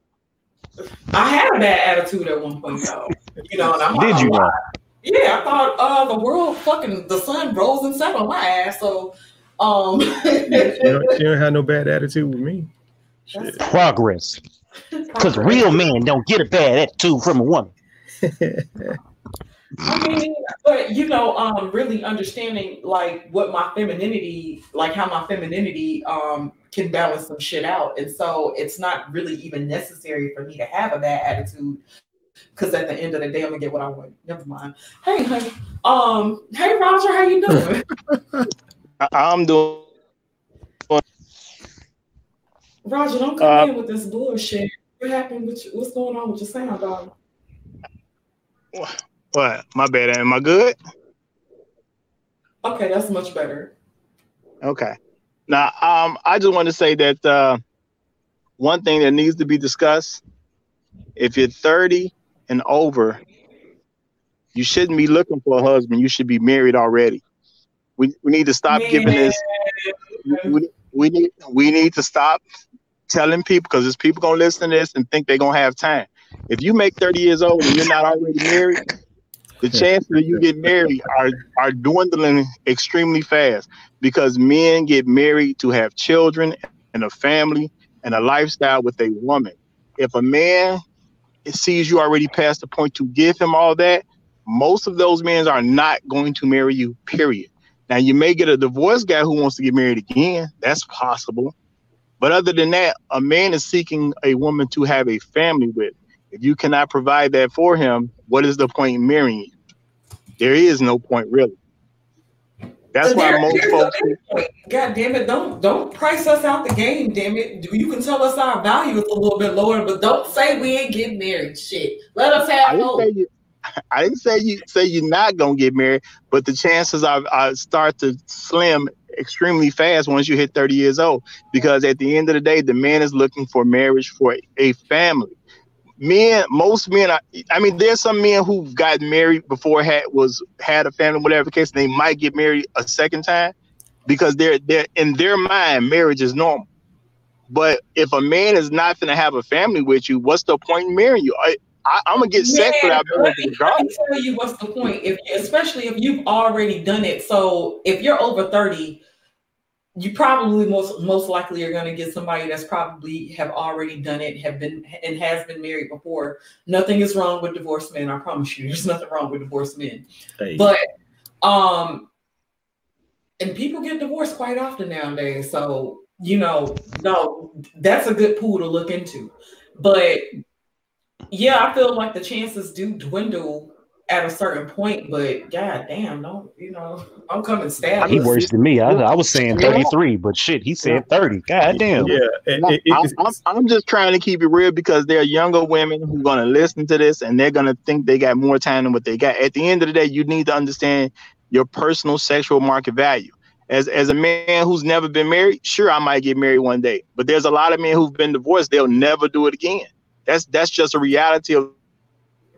So you got to face these realities. If you see something that's good, or you have somebody who you feel is good, you need to figure out, does he really want you like that while you still have market value that's somewhat high? But once you start going past 30, but I mean, realistically, if a woman's 35 years old, maybe I marry her, maybe I don't, but I'm looking at age. Can she give me kids and things like that? If you're 40, there's no point in me having a conversation with you. It's just none. Because you can't give me the kids more than likely that I want. And if I can't get kids out you, there's no point in me marrying. What if she got a uterus transplant and can make it happen? You know what? I'm gonna let somebody else test that science out, see how it work out. And my grandkids can figure that out. No, mess around and end up with a trainee. Again, that ain't for me. That's for somebody else to figure out. I'm not dealing with none of that stuff. You know what I'm saying? If it ain't natural, I'm straight. You know what I'm saying? I agree with him. The only reason for marriage is to have a legacy, to push your legacy forward. Otherwise, I would still be running around single as a motherfucker, jet setting, acting a hoe. So, yeah. Yeah, I mean, I get what you're saying, and I agree with it. Like I was saying earlier, it's not that you're priced out of the game. It's just that your options have changed. That's what the whole wall conversation is about. Like when you hear like a lot of cats in Black YouTube talking about, oh my God, you hit the wall, you're done for, yada yada yada, and then the chicks hear that, it's like, no, you're not done, but like. If you had the choice of 1,000, you may have a choice of 700-800 now. Somebody got to want a salvage title, right? It's the odd, your ratio and your odds have changed. That's all it means. You know what I mean? Because it's always going to be somebody that's going to try to choose up. But if is he the guy that you may really really want? It's less likely. Yeah, probably not. A guy with 6 fingers and a swag. Oh well, hold on. Now, let me talk about the men. Honestly, unless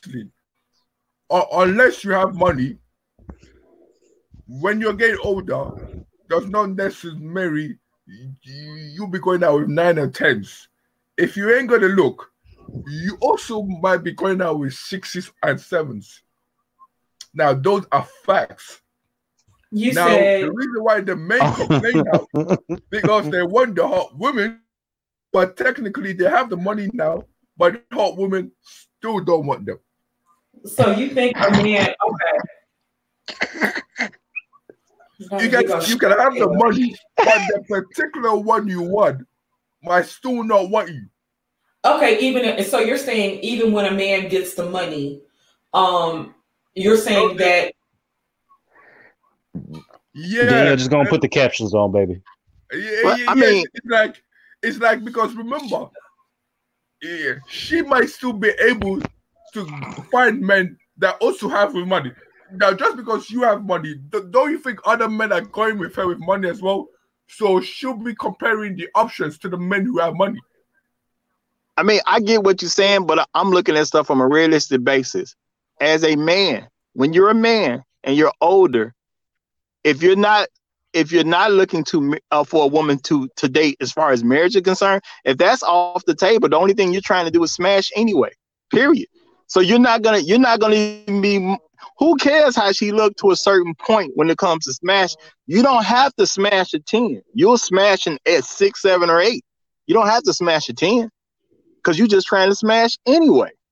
That's our purpose. But I think what he was saying is, even if a man has money and he's trying to get married, certain women like the dimes, if he's not a good looking guy, maybe certain types of women won't want him. But then that's what I was gonna say. Remember now, I'm talking about 8, 9, and 10.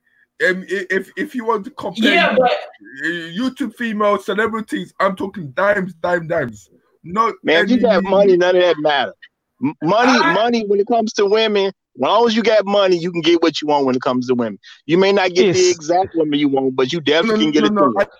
There's a website that lists out these basketball players and they hot wives. Still have options as well. Dimes still have options as well. But who cares? They still have options as well. Chicks are you kidding me? You're the only one that's going for the dimes. Chicks is still chasing the money. Right. Nobody's going to care. Chicks is chasing the money. Wait a minute. Yeah, let me ask Kevin a question. Kevin, have you ever seen a show called The Flavor of Love? There you go. Tell him. Well, if you ever seen a show called The Flavor of Love, now if you follow Public Enemy, Flavor Flav comes from a group called Public Enemy. If you've ever followed Public Enemy, then you know they've kind of had financial issues, whatever. And then Flavor Flav ends up on VH1. They put him in this fake ass mansion. Baby, what the hell you got? Oh my God. Sir. Yeah, boy. What time is it, Curly? What time is it? Yeah. I've never heard any woman refer to Flavor Flav as attractive, but he has proven once you have money, it doesn't matter. And not even that. It's okay, fine then. I'll say it this way. If 10 men are going for the same women and they only earn 100,000, you are still at the bottom. But it doesn't matter because once a woman hits those levels, I understand she may date 10 different guys. You don't care about all that. You're going to see her on the day you have scheduled. You're going to have sex with her. That was her only purpose anyway. What do you care? No, the man is not going to care. Okay, fine then. You win. You can still have sex with her. Okay, if you want to marry her and continue dating her, would you be able to? No, you would not. A man looking for marriage is going to say who got captions. Okay, sex, you win. You already said it. The sex, you can do it. Well done, congratulations. Now, if you want to marry her and date her, would that happen? No. If you're older, you're not a man looking for marriage more than likely is not looking for an older woman anyway. He's looking for someone to have kids with, or it's somebody who's divorced, and then he might marry another woman who already has kids. He's not concerned with having kids at that point. It depends on where his frame of mind is at that point. But if you're older and you're not looking for a marriage, you're just looking to have sex at the end of the day. I don't care what people say. That's what you're looking to do. No. Wait, Kevin. Let me welcome Mr. Research to the panel. Hey, Mr. Research, how you doing? I'm doing good. This is a very unique conversation. I had to scroll all the way to the front and speed through it. This is real unique. What's unique about it, dog? Well, I'm hearing ageism, and I'm hearing throughout perceptions American versus people who are kind of international. So like just in this part of it right now, you got, I've been an international dude since 19. And I kind of recognize that people sometimes they have this perception of how a dude should be looking at the concept of love. And it's really based on an American thing, as opposed to like a lot of international people look at stuff from a different perspective. when you're dealing with international people or people who live outside of America, they're not even looking at relationships in their early 20s. That stuff comes like later, like when they're 30, 36, 30 at least. That depends on where you are. That's not everywhere. Okay, so tell me one country that it's not. Prove your theory. What do you mean prove my theory? Okay, hold on. I'm going to get my girl. She's British. She'll tell you. You're going to ask a girl about a guy? You said relationships, right? We were talking about guys. I started this conversation talking about guys. And guys don't normally do that. But if she's from Brighton Beach, Lower London, she'll probably tell you. A lot of people don't really get together. But you know, let me get educated. Go ahead. So, Mr. Research, let me just make sure I'm understanding your point. You're saying that men that are international really start to look at marriage at after a certain age, and you're saying about 35, 36 is when they're starting to look to get married. Is that what you're saying? Minimum 30. Because like even he's talking about Britain. I used to say in Surrey, over by the golf course. I was there for probably a year and a half. I dealt with people in Manchester. Now, I will admit this was 90s, but I dealt with people in Manchester, Ireland, Scotland. Folks was having fun just dating. Was nobody thinking about marriage. Most people who got married was like 30, 32. So let me ask you a quick question. Let me ask you this. Would you say that those men married within their age range, or would you say that they married younger still? Well, age range, really no. A lot of it is classism. Like outside of America, there's a lot of classism that goes on. Like when you're dealing with a lady, what's her ability to come into your world and either maintain your world or add to it? Some people date people from their same industry. Some people date people who is like yin to their yang.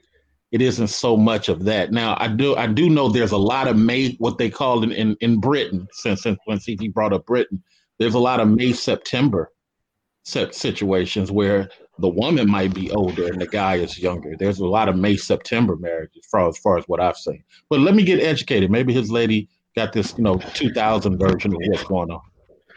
All right. So you don't have to give her a minute because she's putting the boy down right now. But hold on, let me see if I can get it. All right. While you're doing that, let me also say this. It's like the ageism thing is like a lot of times, man, dudes are out trying to what I call kill dragons, wrestle grizzly bears, really do stuff in life. Get on a horse and go somewhere. A lot of cats in America are the total opposite. They're in the same place for quite a bit of time. And so for them, it's all about, okay, I grew up in Texas. I ain't never really been outside of Texas, maybe once or twice. I'm trying to get something early so I can do something, whatever. A lot of other people are trying to find adventure. They're trying to, go here and go there. I mean, that's just my thought. I want to hog the mic, so let me be quiet.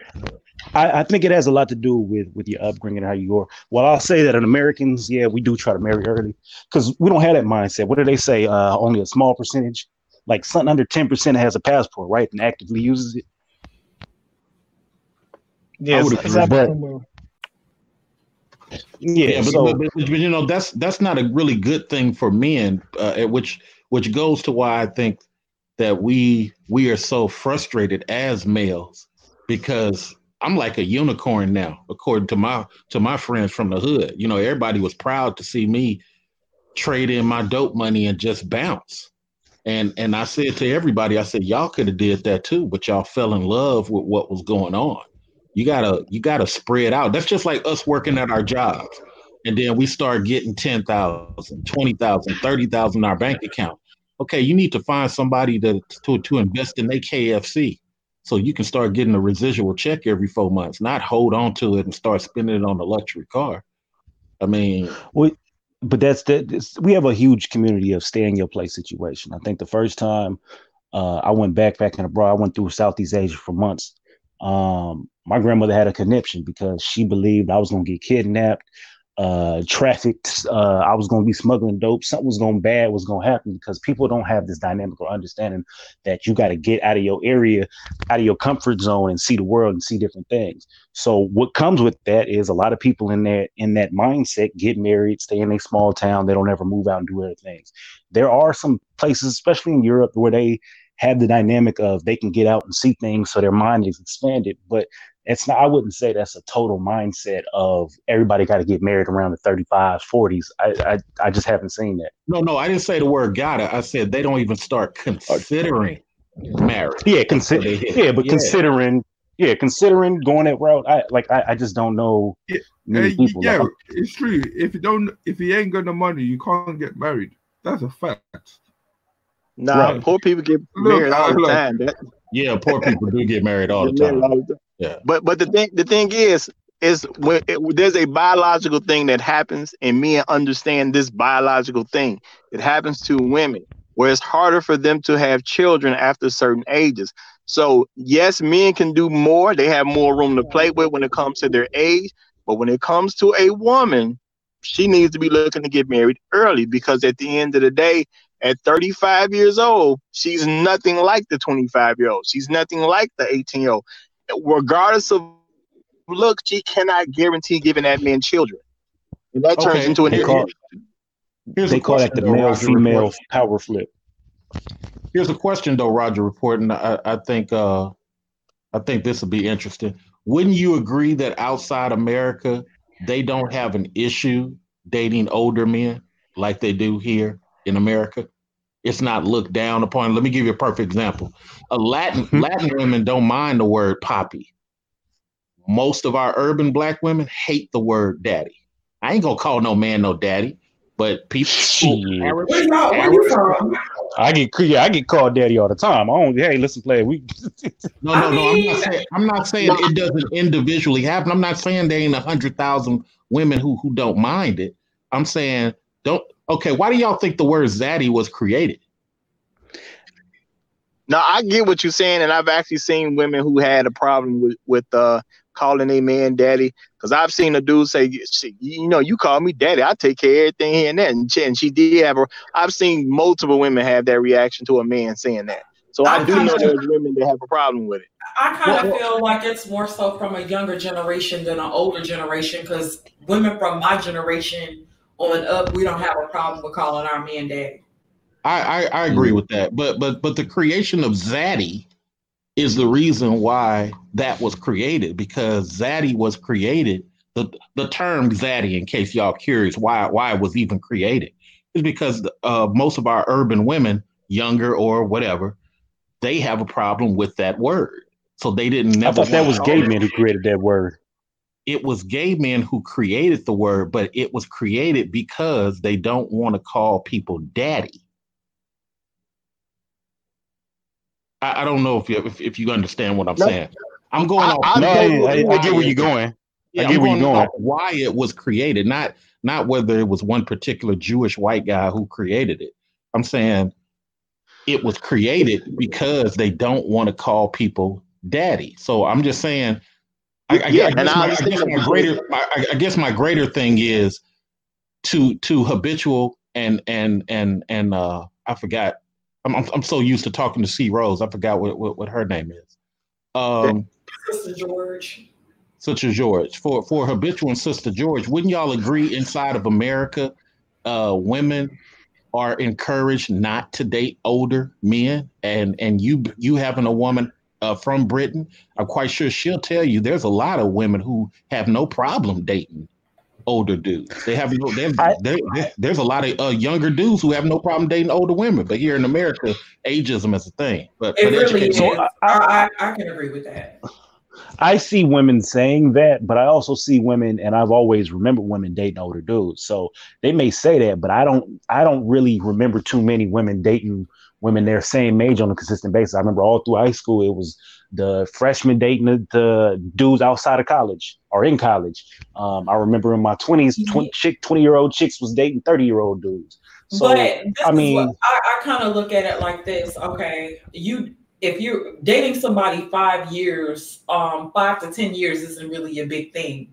But dating the guy that's 20 years your senior is still kind of looked at with a side eye, so to speak. So if you hear of a 20-year-old with a 45-year-old man, you're kind of looking like, well, damn, he couldn't get nobody within his age range, and so that's still kind of looked down upon. I feel. Yeah, women. Okay. Hold on. Wait, Daniel. Okay, explain me this. A woman that's 25 and a man that's 40 will still compare income. How does that make sense? You said income of a 25-year-old compared to 40-year-old. How does that make sense? Sometimes that makes sense. And the reason I agree, you should be hypergamous. You should date a guy with money. There's nothing wrong with it. But now you're comparing 25 to 40. How is that fair? To who? To the woman or to the man? Yeah, to the man who will be fair. If a man is 40 dating a 25-year-old, first of all, she's probably going to have a nice body. Second of all, she's probably if she hadn't had any kids, he'll be able to create a legacy with her and having children together. Thirdly, she's not going to be at a certain mindset. You know, the older a woman gets, the more she's going to be set into her ways. She's not going to be easily trainable the older she gets. Okay, you walked in right where I want you to walk in. So you've accepted that. So you now accepted as they get older, they now come back to a young age where they can find a young woman to date. Because when they was at their age, it was right now, you ain't good enough for me. But as I go older, the younger woman clearly got a bigger option for me. Am I right now? Yeah, because if you're looking at a 45-year-old man, of course, that 45-year-old man is probably going to have a career established. He's probably going to have a house. He's came into himself as a man, so he's not walking around here unsure of himself. He has the confidence of a man. It's just certain things that older men and older men's value increase as they get older. Older women's values decrease as they get older. Yeah, you get what I'm saying. He's more patient. He's more patient. You deal with more stuff. I don't know. At 45, dating a 25-year-old, that's she's a liability in my eyes. But like, I get it. It's not even on it's just a liability. Like I would have like 15-year maybe is the age gap for me. And that's just me, my personal opinion, but that's too much of a gap. She's a liability. So let me ask you in reality, it's not. If you look at these rich people, 15 years is between 10 to 15. These rich people is 10 to 15. Okay, so 57, so Donnie, let me understand. 10 to 15. The age gap is not close. There's no close age gap I see there. Tell me one rich people you know and age gap is close. And you think there was no sheen in that marriage at all. Nobody who's rich has a close age gap. Nobody I've ever seen. Yeah, Hugh Hefner was 90,000 years old, fucking 20-year-old. So I mean, everybody's different. Rich people, the world is different for rich people anyway. So, but when it comes to normal people, if you date a woman who's 15 years younger than you, there are people like that's like dating your daddy. I've heard women say stuff like that. That is a reality, even though they do want guys who have more stuff than them. So they put themselves in a kind of a trick bag in that situation too. But at the end of the day, if like I'm 42. If I met a 25-year-old that was mature, would I just throw her away just because she's 25? No, I wouldn't. If I've already been unsatisfied with the women I've come across at this point in my life, and I meet somebody who's 25-year-old, mature, and basically can do anything I want as far as what a wife is concerned, I ain't gonna look past her just because she's only 25. That would make sense. Yeah, I mean, I'm sure you wouldn't look at a 19-year-old, but the chances you finding somebody that's gonna be mentally capable of keeping up with you at 25, that's gonna be a bit of a. That's gonna be. I'm not saying it's likely, but I wouldn't throw it away. Yeah, but because Donnie, here's Here's the math, though, Donnie. Really, if you find a 25-year-old that is administrative assistant, and you find a 45-year-old that's administrative assistant, same payroll. Okay, so now you got that part covered. What is the age really doing? Well, personally, I don't give a fuck what she do. So that's not, that none of that matters to me. It's, whether I got to listen to some goofy shit. Because you kept saying the 15-year-old is too, the 15-year-old 15 years too much. So I'm trying to find I said if it's more than 15, it's too much. I feel like she could potentially be a liability. But I hear you making a statement, and I'm not trying to disagree. I'm just trying to understand where's the validity of the 15 years as being bad, because you keep saying it's bad. Okay, Why? so I said more than 15 years. So like, let's say it's a 20-year gap, because that's really what we're talking about, right? 25, 45. At that age gap, a 25-year-old woman is still out partying and still trying to kick it. Their mentality hasn't really been cemented, so they're still trying to figure out who the fuck they are and everything else. That's cool. At 45 years old, I personally am not looking for that. That's a headache to me. That's her trying to go out and go kick it and go hit the club and do all this extra shit. She's a liability to me, because you trying to drag me out. My old ass ain't gonna make it. Okay, now I see, because you're gonna date those type of chicks. You're not gonna do any classism and go for the middle class and the upper class chicks. Middle and upper class chicks do the same thing at 25. No, they don't, sir. No, they don't. So you telling me Paris Hilton went out here with her vagina exposed at 25? There are middle class girls who never even seen the club. There's upper class girls who run the club. There's the difference is the maturity of the club. So what are you saying? The difference is the maturity of the women, because there are some women who can't wait to get to be 21 so they can go to the club and have been sneaking in since they was 18, and there's women that have no interest in the club. So it depends on the maturity level of the person. You can find that in any type of people. So it's just wait a minute. I want to welcome Jessica X to the panel. Hey, Jessica, what's going on, honey?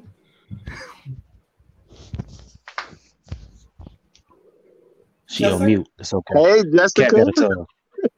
You scared? You scared? Go to church. I'm finna pray she get her voice back. Oh, wait, hold on. Okay, George, quickly. Wait, is you ready? Okay, yeah, I'm listening. George, now can you understand the age gap is not just because of sex? Yeah. You understand it's not only just because technically, because they have the lesser age than you, they're more likely to be more submissive. You do realize that? Didn't I say that? No. Okay, fine. If you said it, because women sometimes they think it's just because we want to have because you have more control and you have more submissiveness and there's more leadership and it's easier to lead. But yeah, I think it's harder. It's much harder.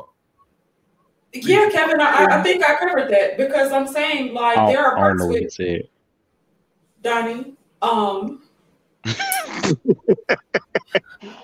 I just need captions. Okay. Kevin basically said that it's not due just to age, to sex, as to why a man would seek out a younger woman. And I think I kind of highlighted why men would go for younger women. And I said that it's easy. I didn't put it in exact words that it's easier to lead them, but a younger woman isn't going to have the same experiences. Like a 25-year-old versus a 40-year-old isn't going to have the same experiences. A 40-year-old woman who's never been married has probably been through hell and back as it pertains to men. And so she's going to be set in her ways. She's going to, if she's ran her own household for however long, then she kind of has this my way or the highway type of thing versus a younger woman, which is much easier to lead her because she hasn't seen the same things that a 40-year-old has seen. So it depends on how smart the woman is, because if you're 40 years old and you've been hitting your head for that period of time, you got all these experience that you actually could learn from. Now, if you're dumb enough to not learn from your life experience, then yes, you're still going to continue to bump your head until you're 50. So if the woman's smart, she would say, "Oh, at 25 this happened, at 27 this happened, at 28 this happened," and you're supposed to make some changes in yourself so you can get what you want. Dumb women don't change, therefore they stay single. Yeah, I can agree with that. Yeah, I totally agree with that. And I'm not saying every woman who stays single is dumb, but that is something that dumb women do. But yeah, there's a certain sense of mindfulness. There's a certain sense of mindfulness that's not had. So I can totally agree with that. Well, we're getting ready to wrap up. So we're gonna do, I know, right? I got shit to do. But well, we're gonna finish the rest of the show on the Roger Report. Hey, Roger. Do you guys have any final thoughts? I'll go first real quick. I think that women have to understand that in order to really get in a teamwork love environment, you got to go outside of what the sisterhood has taught you. And it's for dudes to get in these love environments, you got to go outside of the boyish clown thing that some of the dudes have taught you. And you got to get in this atmosphere of, what can I do to be the great teammate? I think that's the access to love. I think that's how I personally do it. And it's like, you got people who in this day and age are just wasting time, and people are getting angry because they're picking sex partners, hoping that they turn out to be great family people. Great point, Mr. Research. Thank you for joining us. Hope to see you again. Kevin Paris, what do you have?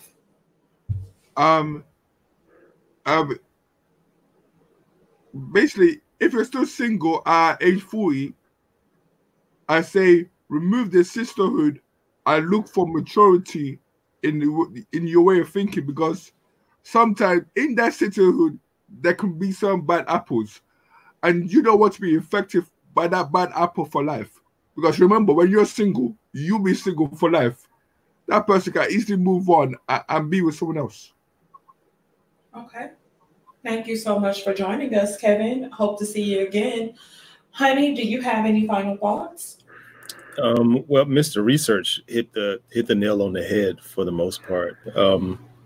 Until we, as a society, change I wouldn't. Well, you can say change, but I say modify our way of thinking and our outlook on life. We're gonna keep doing the exact same thing over and over again. It's like insanity. So, Okay. But that's all I got. Okay.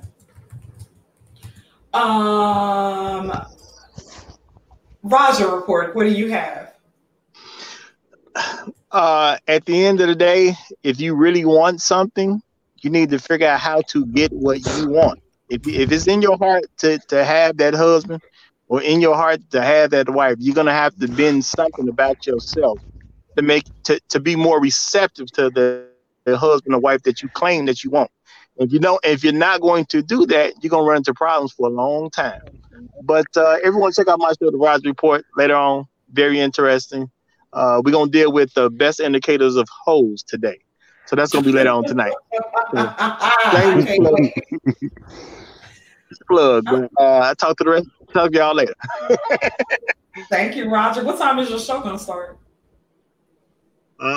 Let's see. For those listening, probably within 3 hours from now. About 3 hours from. Okay. Beware of the women who say I and me a lot. Gosh. Well, I wanted Jessica to come back up, but I guess she won't. Well, I'm gonna take her place. Go ahead, Donnie. What do you have? All right, so basically, in context with the title, women, as far as their standards and what they should be doing, you should be thinking of life as a job interview, right? When you go out and you go look for men, you want to go look for the best company that you could possibly work for, that you could work for. That don't mean that you should show up at the CDC and try and conduct sample, mess with the lab and do all this stuff if you aren't qualified. Go for what you are qualified to do and bring your best resume to the table. If you can't do that, then you need to downgrade where you're going to go apply at. period, point blank. Check me out. You ain't shit for watching. I also do the Roger Report, habitual line stepper on black men being brutally honest. And I'm out. Thank you so much, for Donnie. I removed the guys from the stream so me and Jessica can have a brief conversation. Jessica, what's going on, Chickie? Hi, can you hear me now? Yeah, I can hear you just fine. Okay, great. I don't think my mic was working earlier. Yeah, we couldn't hear you earlier. What did you think about the topic? I think it's a good topic. I actually like the fact that you've got this panel and it is a woman's perspective. The thing is that the reason I jumped on is just that I think some of these men are slightly delusional in regards to how they view their worth compared to a woman's worth. So just with some of the things that they were coming out with, so they were saying, oh, you know, a woman in her 30s is basically not as valuable because she can't have children. But what they're failing to realize is that a woman's fertility drops at exactly the same age as a man's fertility drops. So why is it an issue that a woman is a certain age if it's not an issue that you're a certain age trying to have children? Okay. Some of the things they say just, to me, doesn't make sense. Okay, with the fertility, or you said you're talking about the fertility, right? Yeah. Okay, what do you mean by the fertility dropping for a man? Because from what I've understood, from what I've always understood, is that a man can have children as long as he's able to produce sperm, right? Yeah, and he can, but the quality and the effectiveness of that sperm reduces. So at 36, a man's sperm, the quality reduces. And at 36, the quality of a woman's eggs start to reduce as well. It doesn't automatically mean that at 36, she can't have children or all her children are going to be disabled or just these sort of thought processes that they have. Basically, that's the age that her eggs start to decline. But that's also the age that his sperm starts to decline. It happens at exactly the same age for both sexes. So although they do produce sperm until, you know, however long they can make it for, it doesn't mean that their sperm is as effective as a young guy, just as a woman's eggs aren't as high quality as a young woman's. Okay. I don't know if I necessarily agree with that.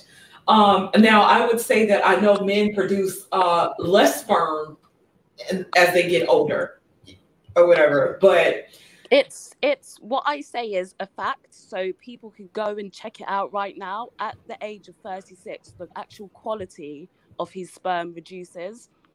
So just as they say after 36, there's a higher chance of disabilities. There's a higher chance of different things happening. It's the same with men. So this is a fact also. A guy after the age of 36, his sperm starts to lose the ability to create a healthier child. Chromosome. Yeah. Pardon? You're saying, okay. His sperm actually is not able to produce a Y chromosome as much. So what you'll see is men over the age of 36 have more girl children than they do boys, which explains why there's slightly more girls in the world than there are boys, because their sperm changes and they're not able to produce as many boys after that age. So there is a decline in their sperm. It does change. Their fertility also drops. It is a fact, but it's something that's not talked about as much as it is for women. So I just thought I'd put that out there. Okay. Well, I can guarantee it's definitely going to be some research done on that. Yeah, it's true. Okay. What else did you think about the show? Let me see. Could you just remind me of some of the other talking points? Okay, because they talked about you did hit on the age, and you're saying basically the fertility of a man, but what about the mindset of a woman as she gets older, and saying that older women want to because I know a lot of older women that want to be married. I also know older women that are saying that the guys aren't really worth shit, and so why even go for it? What do you think about that? I can see it from both sides. I don't know. For me personally, I think there is a market for older women to get married, but it goes back to what Mr. Research was saying. So where I'm from, typically people don't get married in their early 20s, even their mid 20s. It tends to be once you hit your late 20s, your early 30s, that's when you start getting married. But then it's weird because when these guys are talking, they're saying as soon as you hit 30, you know, it's so much harder for you to get married and you're going to have to make all these sacrifices as to, you know, who you can and can't marry. And to me, that just, I don't know, that concept seems slightly bizarre because here that's sort of normal. That's what you do. You do get married sort of your early 30s, maybe 32, 33. Yeah. Your 20s primarily are just, you're having fun, you're traveling, different experiences. It's not on people's mind to get married at those ages.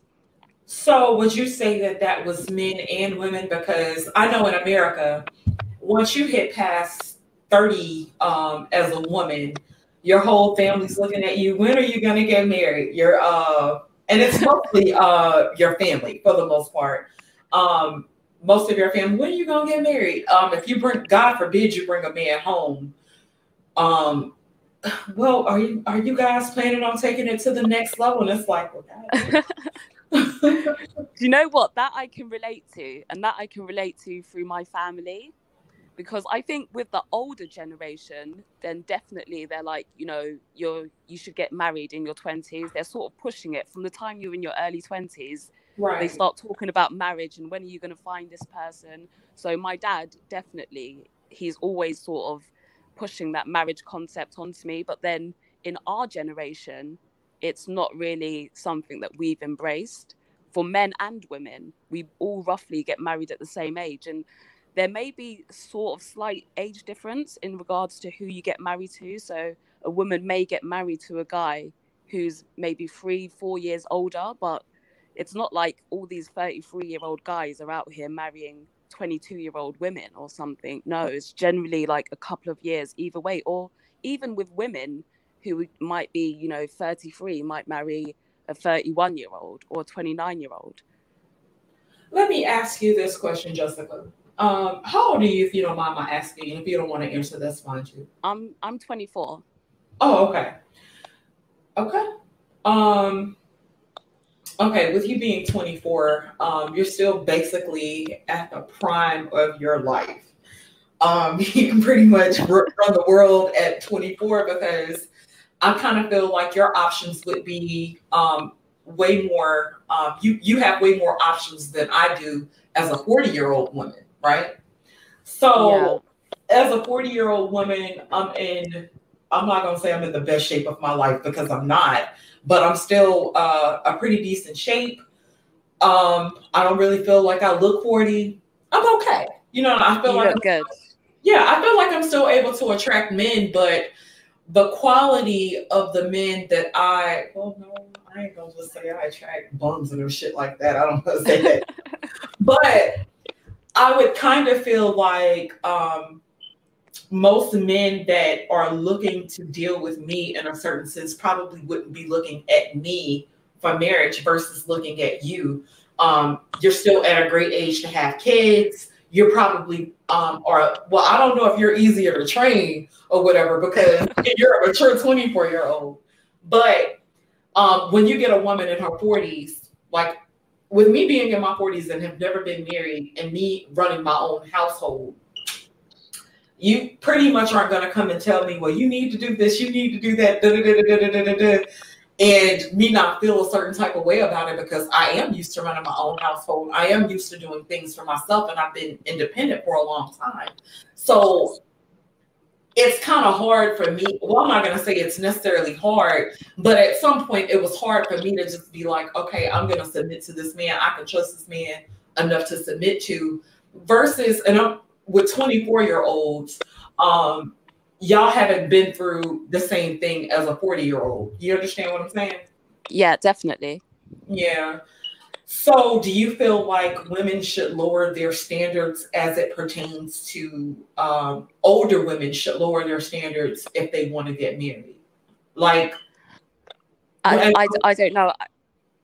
I think it's a tricky one. I don't think personally that you should lower your standards just to get married. I think as long as your standards are realistic and they're things that are important to you, then no, you shouldn't lower it. Okay. Just for the sake of getting married. It's one of those ones where you have to look internally and say, what's more important to me? The things that make me happy in life, which are why my standards are there, because that is what would make me happy, or getting married. Which one holds more value in your life? Okay. So I think if at 45 you're saying, you know, I want a guy who's a millionaire.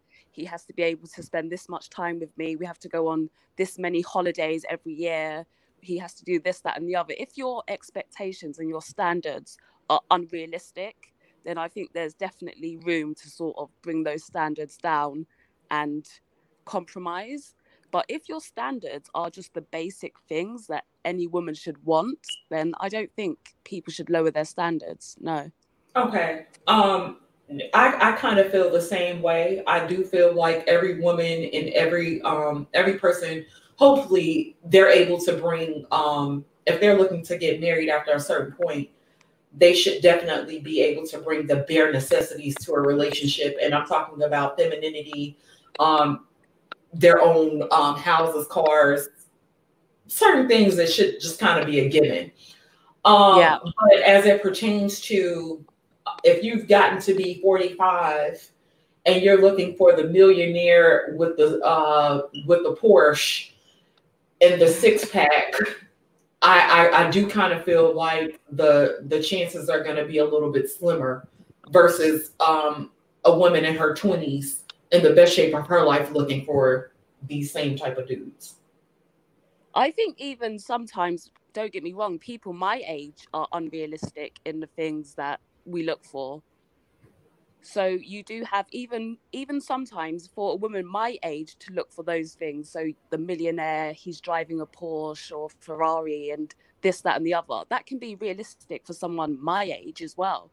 So I think even no matter what age you are, you have to keep your expectations and your standards in line with your worth. And sometimes that's a hard concept to come to terms with, because there are people out there who overvalue themselves and you've got women who undervalue themselves. So they'll settle for less than they deserve. And that to me is, I don't know, it's not something I'd want to do or I like to see. I like to see someone get their worth. So I tell women, listen, up your standards if necessary. Don't just lower all your standards for the sake of having a man. And I don't know, maybe it's easy for me to say because I'm 24, but having a man is not that important for you to lower your standards. And is it worth being miserable, but you have a man? Well, is that worth it? Well, I would say this. At a certain point, we as women have to look at a certain quality of life and being able to provide ourselves with a certain quality of life, being able to provide our children with a certain quality of life. Now, if I'm looking at a man with swag and he's able to dress and he's got the Jordans and the True Religions and all this old fly shit, but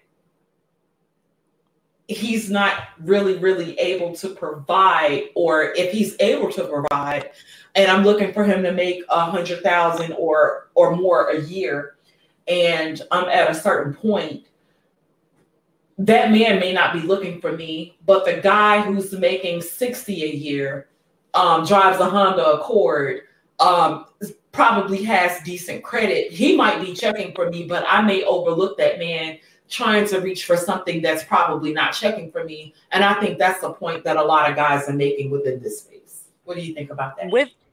With that, I can think in my mind that seems like a decent compromise.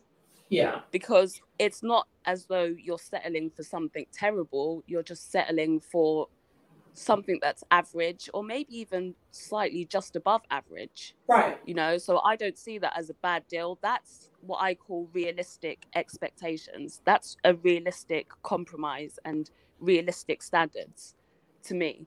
Yeah. So when men say things like that, then I can definitely get where they're coming from. But at the same time, when these guys start talking as though they've got all these options, so they think that at 45 or 50 that they can come and marry someone my age just because they've got money and good credit, it doesn't work like that. There are very few girls my age who are going to be willing to settle for that. And when we do settle for things like that, it's purely for the money. Well, I want to say that I kind of disagree with that. Now, I do agree that it will definitely be for the money and what that man is able to provide if it's probably someone your age marrying a really older guy or whatever. So, but I kind of feel like that man has to come to a conclusion that this woman is probably not going to be in it for the sake of true love and pure love. It'll be for somebody who can provide a better lifestyle for her. You know what I mean? Yeah, but to me, I can't understand why a guy would settle for that. To me, that's degrading. So it sort of perplexes me as to how a guy can come to terms with that and find that acceptable, because the attraction isn't there for him. The attraction is there for the lifestyle and the money. But for the fact that he has that money, she wouldn't look twice at him. So I don't understand how someone could come to terms with that. I don't know. Maybe it's me as a prideful person. I wouldn't be able to accept something like that. So I can't understand how someone else would. Let me tell y'all about the time I tried to date an older man. Hilarious. So I had just got out of the military, and I was working for an interior finishing firm. So they basically do like floor, ceiling, shit like that, right? And I was staying with my mom. This was probably like one of my first jobs out of the military. And so my boss was like, he had one of his clients wanted to take me out. And so the guy was like in his 50s, and I want to say I was like 25, 26, right? So I'm like, you know what? I've never dated an older man. Fuck it. Let me just see what it's like, right? So he picks me up and we go to the casino. So we get to the casino. He gives me $100. He tells me to go gamble or whatever. So we go off and we go our own separate ways. We go gamble. I lose the money fairly quickly. I come back. We go to dinner. And so as we're walking through the lobby, we run into some people that he knows. And it was some older women. And it was something really strange about it, because it seemed like he was probably giving money to these women or something. It was weird. It was weird shit. But he put his hand on my lower back, and I was so freaking disgusted. I was like, oh, hell no. I was so disgusted. And I was like, ew, this is disgusting. I felt like I had hit a new low in my life. And so I just could never go with it. So wait, Gab Talk Media says, will you record a voicemail for his message? Okay, the accent thing. Tell him to come to England. We all sound like this. There'll be like 1 million people to record a voicemail message for him. Gab, you heard her. But yeah, oh gosh. And I think sort of what you were saying just then, I think it can almost be degrading for the woman in that sort of scenario as well, because it's like the thing that you mentioned where he put his hand on your lower back, man, when he saw these other women, and it's almost as though you feel like in my mind it came back to being almost like a showpiece.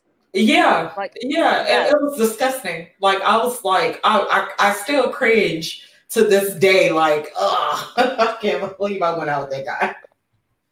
and it's just like, for me, I personally couldn't do that, and most people that I know couldn't do it.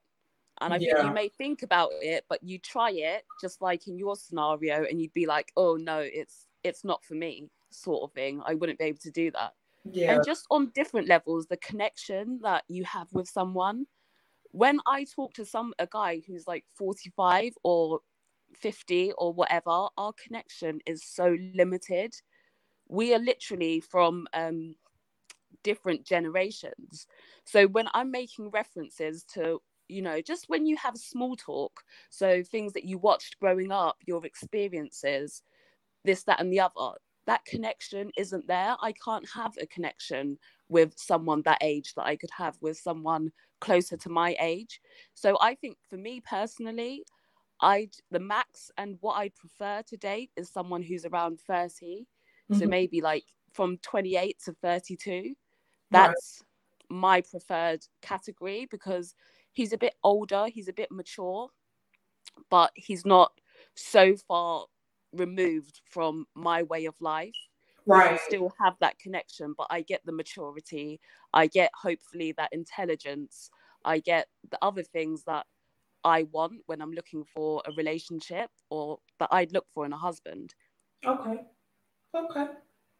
Well, this concludes our show. I want to thank you all so much for joining us. Jessica, thank you so much for coming back up.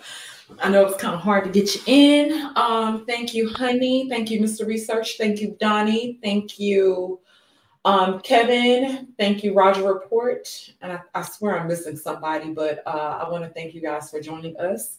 Me and Concrete don't know if we'll do another show before the year's out. Hopefully we will, but if not, we'll see you guys in the new year. I hope you guys got all your Christmas shopping out the way. If you celebrate, if you don't, happy holidays. Just take the time and enjoy your families. And thank you for joining us, and we'll see you guys soon. Y'all have a good one.